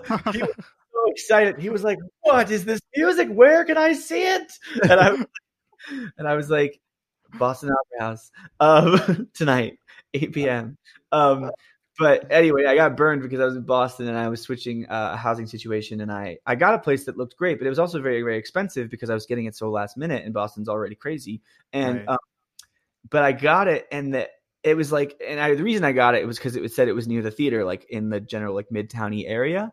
But the entrance was in this really sketch alley. I really mean it. It was a straight up alley. You had to go down an alley, and then you were the door was somewhere in there. And then the apartment was weird too, because there was I didn't see it in the picture, but there were no real like windows. It was just kind of like there was no light coming in like ever. And so then but the alley was the thing like after the shows that I was like, okay, like I got to go down this freaking alley. And hold your breath. It's like so much money to go and be terrified down this alley. I don't hate it. Well, the funny thing is like the entrance to the opera house is in that alleyway too. And I remember the first time going down there, I'm like, yeah, oof. It's just you never know where you are on tour, and that's the thing is like in terms of and you can do your best to like identify safety of certain things, but then like sometimes it's like you wander into an area that you're like, oh, okay, cool, I don't know this city at all, and maybe I shouldn't be here, like right.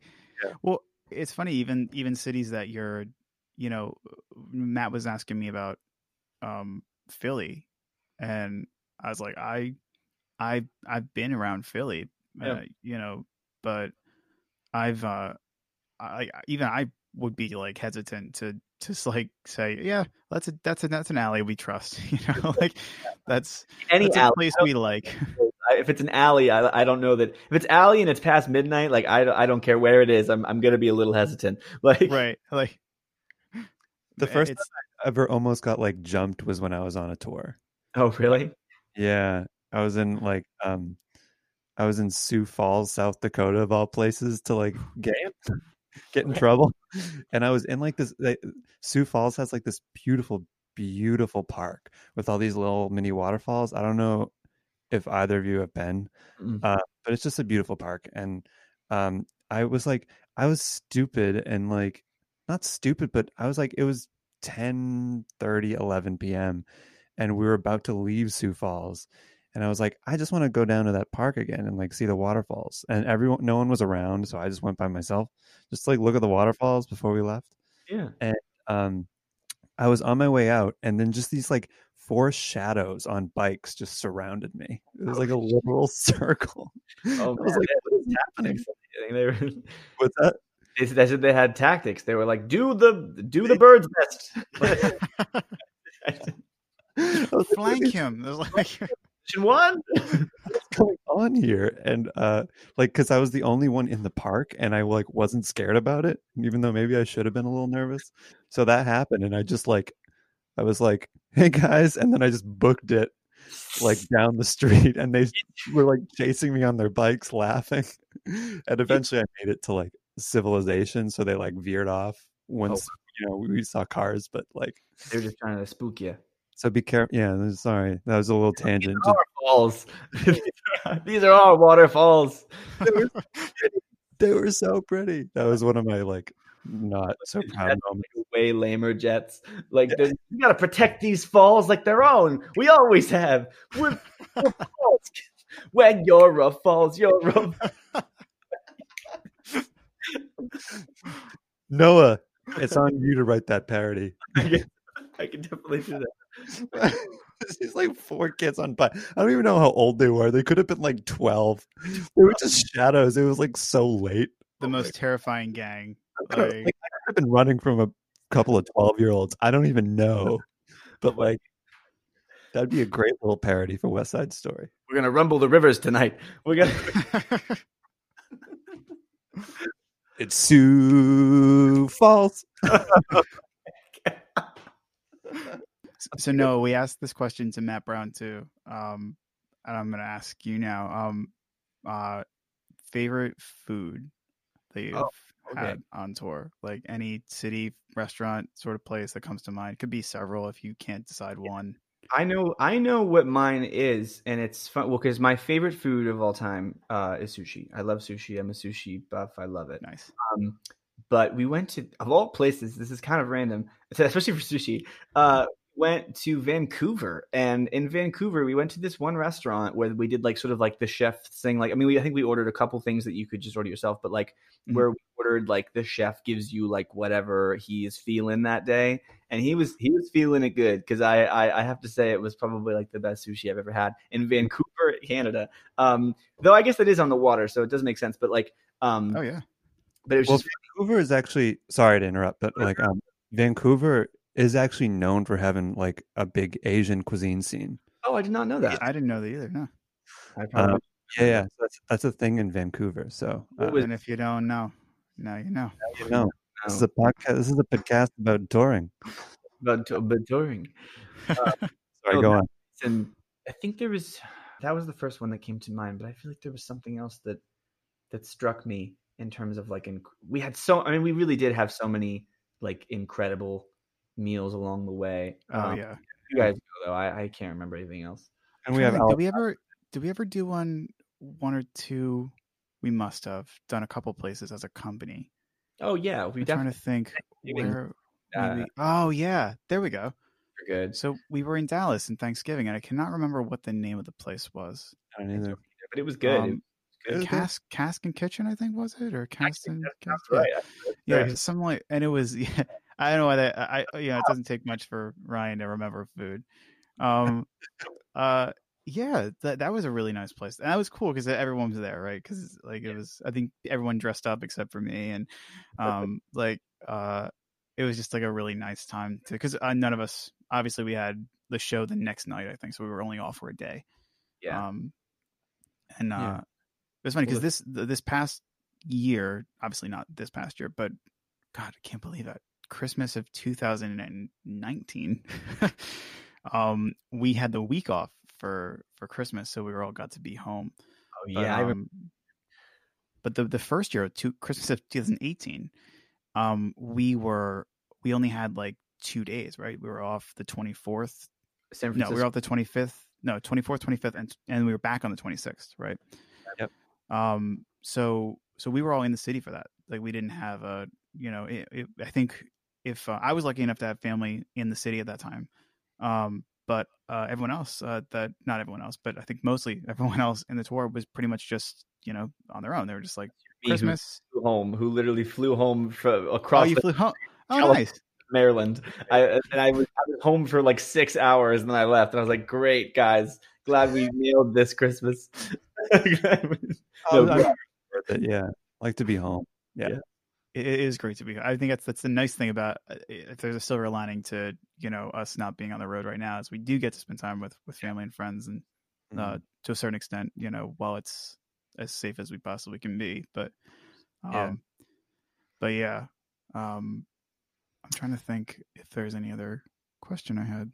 I was wondering, Noah, like if you've ever, because I know Ryan, we keep talking about like things we talked about with Matt B, but I want to know about Noah, like if you have ever been in a city where you became like a regular at a place, like if you ever like went to a place every day, whether it be like a coffee shop, like a tea place, a restaurant, or like you were recognized. Did that ever happen? Because it did to me. Yeah. You mean like just because I'm a frequenter there and stuff, or you don't mean because like I saw you in the show? You mean like as in like a... Well, actually both, because that'd be kind of interesting. Do you get recognized from the show when you're in different cities? Yes, especially in the second year. But like in the second year, but it was funny because two things. One, one of the funniest things I ever experienced, actually, like in this particular, under the category of this particular question, was me and Sierra were in a city and we were trying to find a place to get a quick bite in between shows, and there wasn't a ton of stuff around, so we were just like, let's go to there's like a Cheesecake Factory near here. They have like every option ever. Let's just go to Cheesecake Factory and see if we can sit down and grab something. And little did I guess I just didn't realize how close together the Cheesecake Factory was with the theater. And when I tell you that it was very clear that every other restaurant was closed and only Cheesecake Factory was open, so we just walked into essentially like a group of, and the whole restaurant was just audience people who had just seen the show, and they were like, look, it's them. And like we all like, and they were just like, my daughter, my son, my daughter, like, and all these things. And we were just, of course we were like, yes, absolutely. Like, and I'm not also saying this from places like arrogance, because like nobody actually like, cares about me as a person today just seeing the show. But like, we had seen they gave us what was it? It was, we were just trying to be really nice and make sure that we like acknowledged everybody. We just didn't plan to walk into that particular scene. And so we literally did not eat. we did not not eat. We were just there like the whole time, just being like, "Hi, let me meet your daughter. Let me meet your son." Like, and it was yeah. So that sometimes has happened. Then other times it has happened just because like somebody like I was in I think I was in like a Bonobos once, and someone was like, "Oh, I saw the show," like, and like that's always cool. But in terms of the being a frequenter, in Portland always they had all these little carts and trucks and stuff like that, like food trucks, kind of like, because it was sort of near the university setting, and I would often go to this same place for pad thai, and it was just this one guy who worked there, and he worked the same hours, and so like he definitely we became, you know, not like friends, but like he recognized me, I recognized him, and I was like, "Ah, your pad thai is amazing." And in terms of coffee too, I feel like that was definitely, I feel like it's easy with the coffee shop just because it's like, you know, there's always somebody there that's a repeat visit. A hot tip: if you're looking for theater people in a touring town, you're about 50% likely to find someone in a coffee shop. Like, totally. Like especially a musician, I would say. Like, you know, we've been there. Like I run into so many people just that I wouldn't expect to run into from the tour, like in coffee shops. My favorite one, I think, was Messenger Coffee in Kansas City. In Kansas City, okay. There's a couple in Kansas City, but I think it must have been. I want to say it was Kelsey Enter that told me about. I think I went with Kelsey. Probably. It was one of you. I think maybe it was both of you that I ran into when we were there. But Matt and I were vicious when it came to like finding coffee shops. We're just like, you know, let's all right, we moved in the Airbnb, let's get a coffee. Let's go find a coffie place. And that's your thing, Ryan. I'm sure Matt was just along for the ride. Matt likes coffee. Like, and it was funny. It was funny. We found maybe that's why we were good roommates, but like we were always down to go find some cool place to get coffee, and Messenger was one of those. Intelligentsia in Chicago was one that was close to the theater as well. That was really good. There's been a number of them that we've seen, but yeah, I totally hear you on coffee. That's, you know, one of my favorite things to do. I was when I started, I was an avid coffee drinker my whole life. I started drinking coffee in the third grade, and I was literally I think I was too. Yeah, I was just all about it always, and I loved it. And it's funny because in the third grade, for most of my life, I didn't realize that I had anxiety, and so, you know, I was just like, between that and the coffee, I was just like operating at just like a crazy pace like my entire life. Like, and then, you know, in college, I started drinking 9 shots of espresso a day. Like, I just like had my order at this place, and I was just like, I want X amount of shots. You know it. Let's do it. And like, and then I was like, you know, hyped out of my mind every day of my life. And then we joined Dear Evan Hansen. And actually, this is just funny. I didn't, you know, before Dear Evan Hansen happened, I did not know how to cry on cue, in the sense of that was, you know, it wasn't expected that you know, I know people say like you can still get through all these scenes and not cry, but like, you know, Dear Evan Hansen's a very teary show, and so like you want to access those vulnerable parts of you, and so I wasn't finding those vulnerable parts of me, rather I should say, than like just crying on cue. But yeah, I wasn't finding that, and I was like, you know, what's funny? I feel like I'm not finding it because my head is just moving so fast all the time. And then I was like, I'm going to try to cut out coffee and see what that does for me. So when we were rehearsals, I cut out all coffee, and like, lo and behold, like my emotions returned. My emotions returned to my body. And it was this great thing. But then it was funny because in the second year, I mean, not so much in the first year, I did enjoy everything, but in the second year, especially, you know, because coffee is interesting on the voice as well. I only ever drank coffee on Mondays, so I always really looked forward to Mondays, because I was able to go to a coffee shop somewhere and be like, I'm gonna pig out today on all of that stuff because I don't have to go on stage. Something to look forward to, like something to yeah, it's always good to have that thing that like keeps you going. Like, all right, Monday I got my coffee. I got my coffee on Monday, which is a funny thing to like be like, oh, so coffee on Monday, like that's you maverick. Like, he's just like, because like I just started this new job like at this middle school, and I realized how opposite it is from like this touring schedule, because like now I hate Mondays and Fridays. And like Fridays, it's on tour, we don't necessarily love because like the weekends are so crazy. Yeah, you're gearing up for the double shows. Yeah, Yeah. it's- Yeah, those 5-show weekends are tough. And I mean, it's still great, but like I was just thinking about this yesterday. I'm like, I don't remember the last time I was excited about Friday. No, it is very weird to have that kind of inverse schedule, especially like, you know, you go to your school your whole life and you're ingrained with these feelings about the weekend, and then you're like, oh, if you're a performer or a musician in a show, the weekend may not be your friend exactly, but Yeah. And also just like day versus night. Like we work at night. yeah. During the day we were just kind of like whatever. We go to our coffee shop. But And soon we are living for personal gain.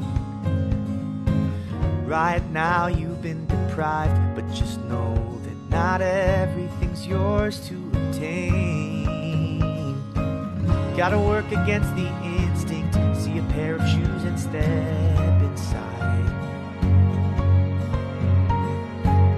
Do you think you're better than me? Comes with the territory, baby, it's implied. It's what you do with the newfound awareness of this. Will you fend for yourself to ignore things as bliss? But I found that it feels awfully good to resist. Make some change with the So I have a question that's just sort of popped into my mind that I wanted to ask Garrett a while ago, and I want to ask Noah too. Do you guys get anxiety traveling, particularly flying, since we fly so much?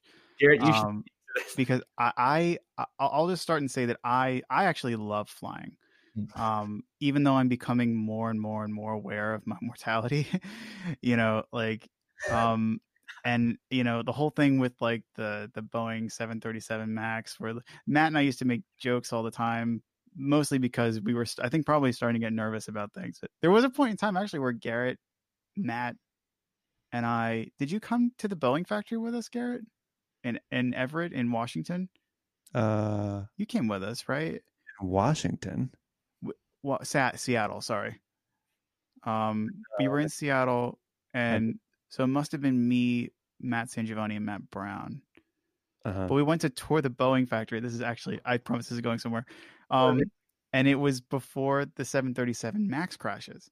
Oh no. And we had our tour guide who was like, you know, very big. It was a cool tour. I mean, like, we got to see where they were building them all. But of course, this is the precursor before like Boeing just completely shit the bed with, you know, all the scandals and things that were happening. And this guy was so proud of Boeing, and he was like, if it's not Boeing, I'm not going. And, you know, he's just like very, you know, Boeing pride, we make them here. And like, and then it was don't get me wrong, it was a really cool tour. I you know, I was big into aviation, so it was like fun to go and watch them. And they actually think they flew like one of the planes out of the airport that day. Oh, wow. Cool thing. But like, it reminded me, like, not too long after that was this whole thing with the 737 Max, and they had to ground them, and it was in the midst of while we were all continuing to tour, you know. So, and we flew a lot, you know. So I was just wondering, do you guys, I know, Noah, you said you do struggle with anxiety. I struggle with anxiety too. And I know Garrett does as well. But when it comes to traveling, yeah, look at us. Ragtag dysfunctional group. But yeah, so how do you, if you do struggle with anxiety when it comes to traveling, particularly flying, how do you handle that? Because that's obviously something you got to do. Yeah, Ryan, I feel like you know the answer to this for me. You just wanted to ask. I do. Well, yeah, but I mean, I'm not inside your head either. So I don't know what's going inside. I mean, we play Monopoly on the plane, which helps. Yeah, those are actually very helpful for me. To answer your question, like massive anxiety, like absurd. So why the hell am I touring? But yeah, I'm very afraid of airplanes, and I will say that when I got to like my second year of like touring and like constantly being on planes, like it started to get better, like a little bit. Like I'm still afraid of turbulence, and it's strange because like I know like that flying is the safest way to travel, and turbulence is like just kind of like being in a car and having bumps. I mean, I know how safe it is, but I can't get over it. So I think like the funniest thing, I don't know if this was Dear Evan Hansen or if this was Kinky Boots, but there came a point where I was getting so uptight and so anxious on the airplanes that I called and told them. It was like that. It was like that John Mulaney bit. Like it was exactly as I was like, I get nervous on airplanes, and they're like, I am writing you a prescription for lorazepam. Where are you? And I was in Colorado. I'll never forget. I was in I just said I'll never forget. I'll never forget. I was in I was in somewhere in Colorado. Sorry. And I gave him the address to like the nearest Walgreens and like went up to pick up my lorazepam. Oh wow. And there was one day where like kind of before the flight we knew that it was going to be a bumpy ride. And so I like cut these little tiny pills in half and took one and just to try it out like right before the flight. And like I just was so happy the whole time. And I don't know, this isn't like an advertisement for like taking drugs, like this don't, but like I know like we were landing and I was just kind of like, this is great. And when we landed, everyone in the company turned to me and they were like, are you okay? Because everyone knew that like I was afraid of flying. And I was like, yeah, that was great. What's going on? What's wrong? And everyone was like, that was the worst landing we've ever had. Like, and I like across the board. And I was like, wow, this stuff really works. Works, baby. So yeah, I struggle with that. And Ryan, to answer your question, to deal with it, I try not to take the lorazepam. Like I always have it in my backpack, but I really, really try not to. And to cope, you know, Ryan, we play Monopoly whenever I'm sitting next to you, and like honestly, I forget. I just kind of forget that I'm afraid of it. John Hemphill, like oftentimes I'll sit next to John because our last names are so close. And he suggested to me once, he was like, hey, look, I know you're afraid. Here's a tip. When it starts getting bumpy, when it starts, when there's turbulence, steer the plane. Just steer it. Like, so you're in control. Pretend you're in control. Wow. And I did that. It helped. But that's a really cool idea, actually. I never heard of that. Fly the plane. So yeah, but other than that, like, I think somewhere in the back of my mind, I know that it's safe, but in the moment I'm scared. I just deal with it. I've had enough panic attacks to know like that it'll pass. And like when you're up there, like you're not in control. There's nothing you can do about anything. And like, I know that sounds bleak, but in a way that's reassuring to me to be like, well, whatever happens, happens. So that's I mean, and nothing's going to happen. It's always like what happens is death. It's whatever happens. There's nothing I can do to prevent myself from dying. Someone gave me a really good piece of advice on how to handle it. They said, if you ever feel like you're going to crash, just pull the Band-Aid off and rush the cockpit. They said, just get it on. Get it up. Make sure it crashes as quick as possible. I think I almost feel like seriously I would want to do that. I'd be like, I mean, like we're all gonna die. Can I have a crack at it? Like, can I just let me get a spin. You have to be absolutely certain you're gonna crash. Right. Yeah, right. It's like go knock at the door. It's like, hey, I noticed things are going so hot back here. Can I help? Is there anything I can do? Can I get you anything? Or like if you like brace for impact. Like like sometimes like brace for impact. Right. Like, nope, you take your seatbelt off. It's like no way. I feel like I would want to try and jump. Like I would want to like open the door and be like, just try and time it. Like fly. propeller. That's the scary thing. That's the thing I think is to be feared even more, is to just like to jump out the door and fly and like have your body. Sorry, this is like really really gruesome. But yeah, We'll put the little explicit, yeah, the little E, the little Hey. E there. plane crash stuff going on in this one. That's what the E means, right? Right. Well, we do talk about dismemberment in this episode, so like, I feel really bad. I hope I already feel like I probably said something that was incriminating. not at all. Airbnb story or this plane crash material. I think It's like there's a knock at your door. You're being served by Airbnb. Plane Crash Association of America. We would like to say that we advise your behavior. I'm going to get a very strongly worded letter from Boeing, I'm sure. PCAA.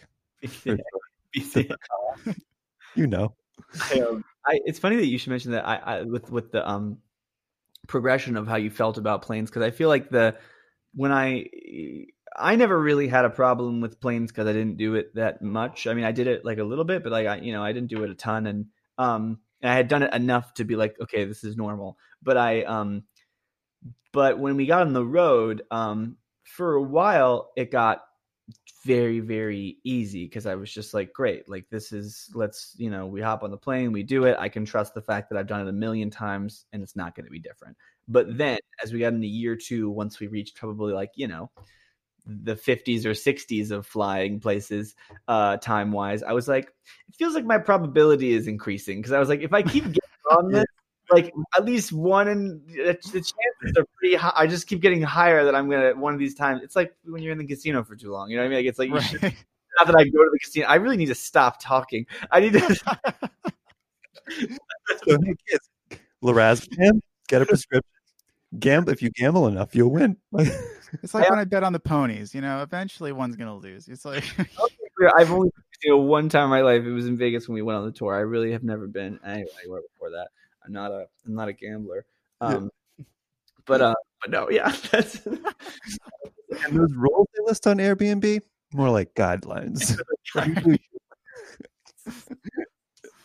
Breaking new ground. it's just like our manifesto of like all of the things we've done on the road that we shouldn't have done. I feel like this is a good time to plug Kuchai House of Tea. There's one thing you take away from this episode. If you're in the Boulder, Colorado area, go check out Kuchai House of Tea. I think about Nose Point all the time because I that does cross my mind. I'm like, you flying a lot, dude. Yeah. Like that's like you're up here a lot. I'm like, yeah, I know. I'm talking to myself, and like eventually you're like flirting with danger here, aren't you? Like it's like people aren't supposed to be this high, and you keep doing it. You are defying God and nature, and this is against all of it. Just remember, you are a statistic. You are. It's funny. I feel like. Do you guys ever? Sorry, I know we're really diving into this plane crash segment here. This is my fault. I'm sorry. I really think why not? Like we're talking about it. Do you guys ever like get worried that like I'm really conscious when there's like movies and stuff like that on the plane. I'm like, oh, I guess this is the movie that I'm gonna die to. In the sense, like, I guess when I hit the ground, I'll be watching Pikachu Detective. Like, you know what I mean? Like, guess that's my final memory. I think I watched Sully on a plane. Honestly, I think I watched Sully. I was like, yeah. Sully is in the Miracle on the Hudson one, the one with Tom Hanks. Is that the? Yeah, yeah. When he takes off and like a bunch of birds hit the plane and he has to like do an emergency landing in the Hudson. Oh no, I've never seen this movie. It's funny. We did Matt and I when we were in Charlotte. They took that plane out of the Hudson and it's now on display in a museum in Charlotte. Wow. I think it's in Charlotte. And Matt and I went there and we got to see it. Like it's just in this giant exhibit hall and it's still intact. I mean, it's beat up. I mean, I wouldn't get in it and try and go for a joyride, but like it's there. It's like the whole thing. And it's just like, I'm thinking, man, that thing literally landed. It didn't crash. Like it landed in the Hudson. Like I'm like, holy cow. Like that was insane. Because they like show you the engines and like every part of the plane and like everyone survived. Like I'm like, holy cow. Like that really is crazy. But like seeing it in person, I was like, because it's huge. It's just like a huge plane. You're just like, there's just no way. It's like You just reminded me, and I'm going to see if I think I can find it really quickly. I know nobody can see this because this is just like a podcast, obviously, medium. But I'll describe what it is because this happened on the road, and this is truly the kind of strange things you experience on the road. Okay, well, I can't seem to find it, but I thought it was in Chicago. The point being is that it was my dad was getting remarried, and I just booked a random airline, and I got there, and the plane was the size of like a tall lamp. Like it was so small. It was so tiny, and I was the only passenger on this plane. It was me and two people driving it, and I was like, there was no cockpit. It was basically a helicopter, and like, but it wasn't. It was a plane, and like I've never seen anything like this before. And they were like, I literally laughed in the face because like they put the little ramp down for me to go down and like meet them, and I was like, that's weird. Usually it's just like a tunnel or something, and they were like, yeah, come on down, like this is our plane. And I was like, what is it, Secondhand Lions? Like and then I got on, and they're like, how like on like bigger planes, like any plane but this, we say like, turn off your cell phone. They're like, actually turn off your cell phone in this one or we could crash and die. And I was like, oh great. Sounds good. We mean it this time. I remember you telling me this story, actually. It was nuts. It was truly nuts. And go ahead. Oh, no, go ahead. I was just going to say, like, it's the smaller planes that get me the most, too. Yeah. Like, whenever we have, like, a 20-minute flight and we're on this tiny plane, not that small, like that, I would not be able to even deal with. Yeah. But I do tend to get a little more, like, because the small planes, like the norm for a small plane is to just kind of, like, to just waver. Very rocky. And, like, that's fine. Yeah. Even when there's no turbulence, it's like when you're just taking off, it's going to, like, side to side. I'm like, we're gonna die. Like, so yeah, I just gotta like that is. Well, it's also so. I mean, I guess I've never been in a helicopter before. I've only ever been in this very tiny airplane that was like, I guess, somewhat similar. But like, it was funny because like on a regular flight, like I had brought my headphones, I had brought stuff to do because I was like, it's like a 2-hour flight on this thing. And I just kind of spent like 2 hours in the backseat of a car talking to these guys who were flying a plane. And I was like, this is funny because it's like we're in a car, but we're in the air. We are very high in the air, and you're talking to me like I'm, talking to my mom, and we're on our way to play practice. Like you can see them. Could you see out the front window? Oh yeah, I was literally like, that's what I mean. It's like a car. It was basically like a car. I could see them. I could see the front window. It was beautiful to see out the front window. But actually, you know what? I think that would help me. Really? Because one of the things I can't stand is not seeing what's directly in front of me. So when there's a partition, like on like 99% of planes, like when there's a partition, you can't see the cockpit. Right. Like I'm just imagining, like I'm just going to be sitting there, and all of a sudden, nothing. Like I know that's weak. I know it's dark, but like I think it would help me to see, like, all right, we're still not heading toward anything. There's still nothing heading toward us. Great, I'm okay. Them stifle. That's the thing they want to keep from you on big planes is like like when they're like, oh, that's not looking good, rain ahead, like we don't see that, we just like are like in our seats. But like when you're in there with like, it's like a car, they're like, oh man, better turn this on or else this will happen. And I'm like, no, I don't want to know that.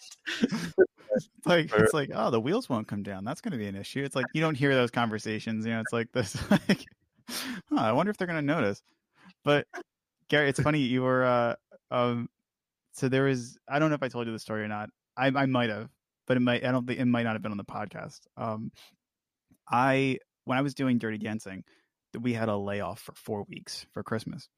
And I got a call from our contractor at Royal Caribbean. And he said, hey, can you fly down to fill in this contract for a ship down in think it was San Juan originally. And I'm like, yeah, I can do that. As long as it's like a week, I can, like, I think it was like 10 days or something like that. I could go down and do that. That's So I was fun. like, yeah, what's that? That's so fun. That's awesome. It was cool. It was like, all right, I'm off from, I never thought I was going to go back to ships after I did touring, but I did. And it was so last minute too. Like they couldn't get him down. There was like some type of problem with getting the drummer out of, I think it was Ukraine that they were sending him from. And there was some type of paperwork faux pas or something that they needed more time. So he Facebook messaged me, I think at like 4 a.m. And he said, hey, can you get to Miami tonight? And I said, no. I said nothing. I was like rolled over my bed. I was like, I'm not, no. And then I thought, no, you're dirt poor. You need money. You're heavy in debt. So I rolled back over. I'm like, yes, I can do it, but I have to fly to Philadelphia and it has to be, later on in the day. And he said, fine. So they arranged it. And I was supposed to fly from Philadelphia down to San Juan, but due to a series of, weather problems and different things, I wound up having to fly up to New York and then down to Miami to stay there overnight to get to the ship the next day. And they were docking in St. Bart. I don't know if you guys know where that area is. It's around the Caribbean area. Yeah. So anyway, I had to fly through Antigua, and I took this giant, big American Airlines plane from, Miami airport to Antigua. And off of that, I had to collect my bags from, basically I had to land in Antigua, and then I had to go collect everything again and recheck in because the entire itinerary went from American Airlines to this little tiny puddle jumper plane that was not affiliated with them. So I get all my stuff through. I go through security. I'm like the only one there in security. The security guards are like laughing. They're just like, oh yeah, send it through. I don't care. What is this, a knife? It's like, like they don't care. Like, so I get through security, and I'm waiting at the end of the terminal, and this guy comes. He's like, St. Bart. I'm like, yep. So it's like 5 of us that are just waiting at this terminal, and he takes us down this set of staircase out onto the tarmac and into a minivan, and we're driving along the airport, and I'm watching the planes get smaller and smaller and smaller and smaller. I'm like, surely that will be the one to take us to this next place. And it was like, nope, not that one. We finally get to the very last spot, and it is like a minivan with wings. Oh my God. And I'm like, okay. So they said, all right, you're going to need to take everything, and we're going to throw it in the back of the plane. You can't have any bags with you because we have to have the weight distribution correct. Oh, and I'm like, okay, that's interesting. And then, so they do that. They take my backpack and symbols and everything like that. And I get onto the plane, and it's one of those where it's like you get the window seat and the middle seat and the aisle seat all in one. It's like there's only one seat per side. So I'm sitting there. There's a cooler in the back. The co-pilot comes on with the pilot who's like messing with the radios. And the co-pilot is the flight attendant, and also, the navigator. He's just like, he's everything. So he turns around and he starts hollering at us. Like there's no PA. He's just like yelling at us over the prop. He's just like, everyone's got to have your seat belts on. And like, so I can hear every other word. And as I'm watching him, because I'm fascinated by this, there is no partitions. I'm just looking at the cockpit that's literally like 3 feet in front of me. And I'm like, oh, it's going to be cool. I'm going to see how he does this. Like I get to hear him talk to the tower, and this is going to be so cool. I thought there was going to be like this whole big long procedure where I could just like, no. He like flips on the propellers, and I'm looking at this line of planes, like this air traffic, these big jets coming towards us. I'm like, gosh, we're going to have to wait for all these planes. Nah. He fires up the plane, rolls it, cuts all these big jets off, rolls on to, and I didn't even hear a clear for takeoff. It was just like, he rolls on, and he's just like, well, let's go. And he throws up the throttle, and off we go. Oh my God. Like, as soon as we get into the sky, the co-pilot flight attendant turns around and hollers at us, there's a cooler, help yourself. And the passengers behind me are digging through what looks like a picnic cooler full of like Coronas and like, like Twisted Tea and stuff like that. It's like, and they're like passing it around. They're just like, I don't want any of this shit. And I'm just like, no, I want to be present for Yeah. this. This is fun. Like, I want to know what's happening. So we come down through, and it's just that, if you've ever been into St. Bart, it is a fascinating place to fly into. It's actually, well, I'll get to that later, but we're flying in, and it's this island, and I can see the cruise ship that I'm going to be boarding, and it's out docked, away from the pier, because there's no dock for the ship that big to get in. So you have to do something called tendering, which is using the lifeboats to get from the dock to the boat. So I'm like, okay, that'll be fun. Not like, but I'm looking around this island. I can't see an airport. I'm like, where are we? Do we have like skis? Are we going to land on the water? That'll be fun. I look at the pilot, and he turns around. He says something about landing and don't worry. And I'm like, what does that mean? And he's grinning as he's yelling over the top. I'm hearing like every other word. And then he turns around, and I'm watching us approach this island, and I'm squinting. I don't see a runway at all. I just see a mountain. I'm like, is it like a grass strip? So we're flying lower and lower and lower and lower. And I found out the reason he said don't worry is because after you clear a mountain where you're literally like a couple feet over these trees, the plane dives toward the ground because the runway is right there in this valley. Oh my God. And I was not prepared for that. Valley, I don't think anyone was prepared for that. I watched him dive, and I could see the runway out the window. And the thing I remember thinking was like, we are going to die. There is no way that we are going to stop that fast on that tiny little runway. Like, this is it. But at least it's exciting. It's been a fun ride. Like, and he dives, pulls up just in time. He nailed it. Like, we just a light tap on the ground, and we stopped like on a dime. Like I've never seen a plane stop that fast in my life. And he was just like, ho hum. There are no taxiways on this airport, by the way. It's like a runway and a shack. And he turns around on the runway, comes back up the runway, and then off to the side. And he was like, welcome to St. Bart. And I was like, holy shit. This whole contract was worth it just for taking that flight. Like, That's crazy. It was amazing. I'll never forget that. I feel like as afraid as I am of flying, I would probably want that experience. I don't know. Take a flight to St. Bart. I promise you won't regret it. Like, I don't know. And there's something about. Oh no, were you gonna say something? I don't know. I was just saying it's important to have those experiences too with fly. I think it's like, that's real flying. You know what I mean? Like that's like when you're flying. Yeah, not this like huge plane crap. Down with the huge planes. Nope. That's not. But what I was gonna say, it's like it must have been helpful to see like that pilot, like he's like having a good time, like, because I heard like when there's like bad turbulence, or what we see as bad turbulence is still technically mild turbulence, Right.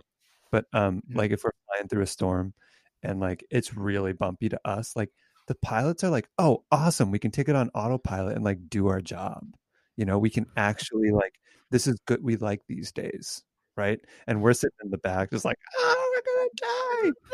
Like, Well, I think it was definitely a testament that he was turning around and grinning and said, don't worry. Because apparently he's seen people freak out about this like many times. And it's funny. It's apparently, it's a famous enough airport that they actually put it in the new flight simulator as a landing challenge. Like Microsoft came out with a flight simulator recently, and I'm a huge geek with that stuff. So I found it. I'm like, this looks familiar. Oh my God. This is my cruise story. Like, this is like in the game. So apparently it's famous enough for it to be immortalized and in that. But yeah, that was an adventure. And honestly, I don't regret it, as scary as it was. I'll have to check that one out. So no, like one thing I try and make sure we do before we close it, is there anything, any projects you're working on, anything that you want to share with anyone in terms of like things you're working on? It can be just it can be simple, like I've been reading this book, or I've had like this hobby that I've taken up, or it can be like I've been working on this, anything. Is there anything you want to share with anyone? Well, I'm in terms of what I'm working on. I'm addicted to Fortnite. That is all I do in life. A lot of the time, not really, but that's what I really have gotten very into it. And me and my girlfriend Maggie, who's a Dearborn Hinson person as well, we play nearly every night just to like stay just to like. So I've never been a gamer, but the gaming community really does actually. It's interesting to like have a headset and like be able to talk to your friends and like do a group activity, like escape room or something. It's kind of the same thing. But yeah, so I've gotten into that in quarantine. But in terms of work, I'm doing an adaptation of the Pied Piper. That is my next big sort of like larger project, which is but sort of the shows turns things on its head a little bit, and so that is that will probably work on that for the next couple of months, and hopefully do something with that. Also, probably because Shell is a project that I love very, very dearly. But it's obviously it's a property owned by a specific estate, and I don't know where that will lead. I certainly hope to be able to have it performed in public one day and have it be shared with the world. But I've actually decided definitively to, at least for now, start exploring public domain folk tales, because it's I think there's a lot of things in there that have been done, but a lot of things in there that haven't been done. And that was the one that for whatever reason, you don't know why, it struck me as not having an adaptation that was significant, and I felt like I knew how to do it. So I'm doing it. That's exciting. Amazing. And I heard most of one of the songs days ago, and it's awesome. Thanks, it's beautiful. It's super fun. Thank you. Yeah, looking forward to it. But thank you guys for having me. I appreciate it. It was really thank you so much for coming on. No, this has been so much fun. Yeah, I had a blast. I mean, I don't think Lin-Manuel Miranda would have stayed on with us for 2.5 hours. So I mean, he's a busy guy, so I don't know. I don't know if he would have. But also, once you slipped in those plane topics, I think he probably would have really gone. I think we hooked a pretty large audience with that, I'm sure. So Noah, do you have a website? We know you're on Instagram.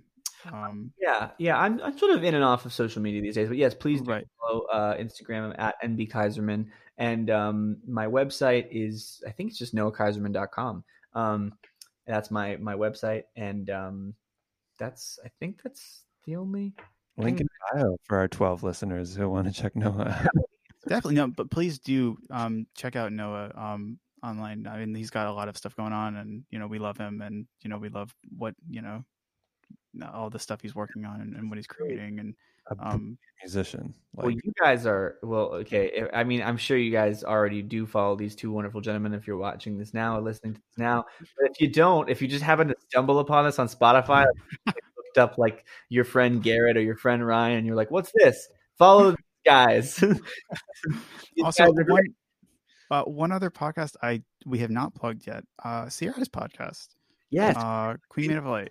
I was just thinking about that when we had mentioned when you'd mentioned Sierra. I was like, oh, we have not plugged Sierra's podcast yet. Please go listen to Sierra's podcast as well.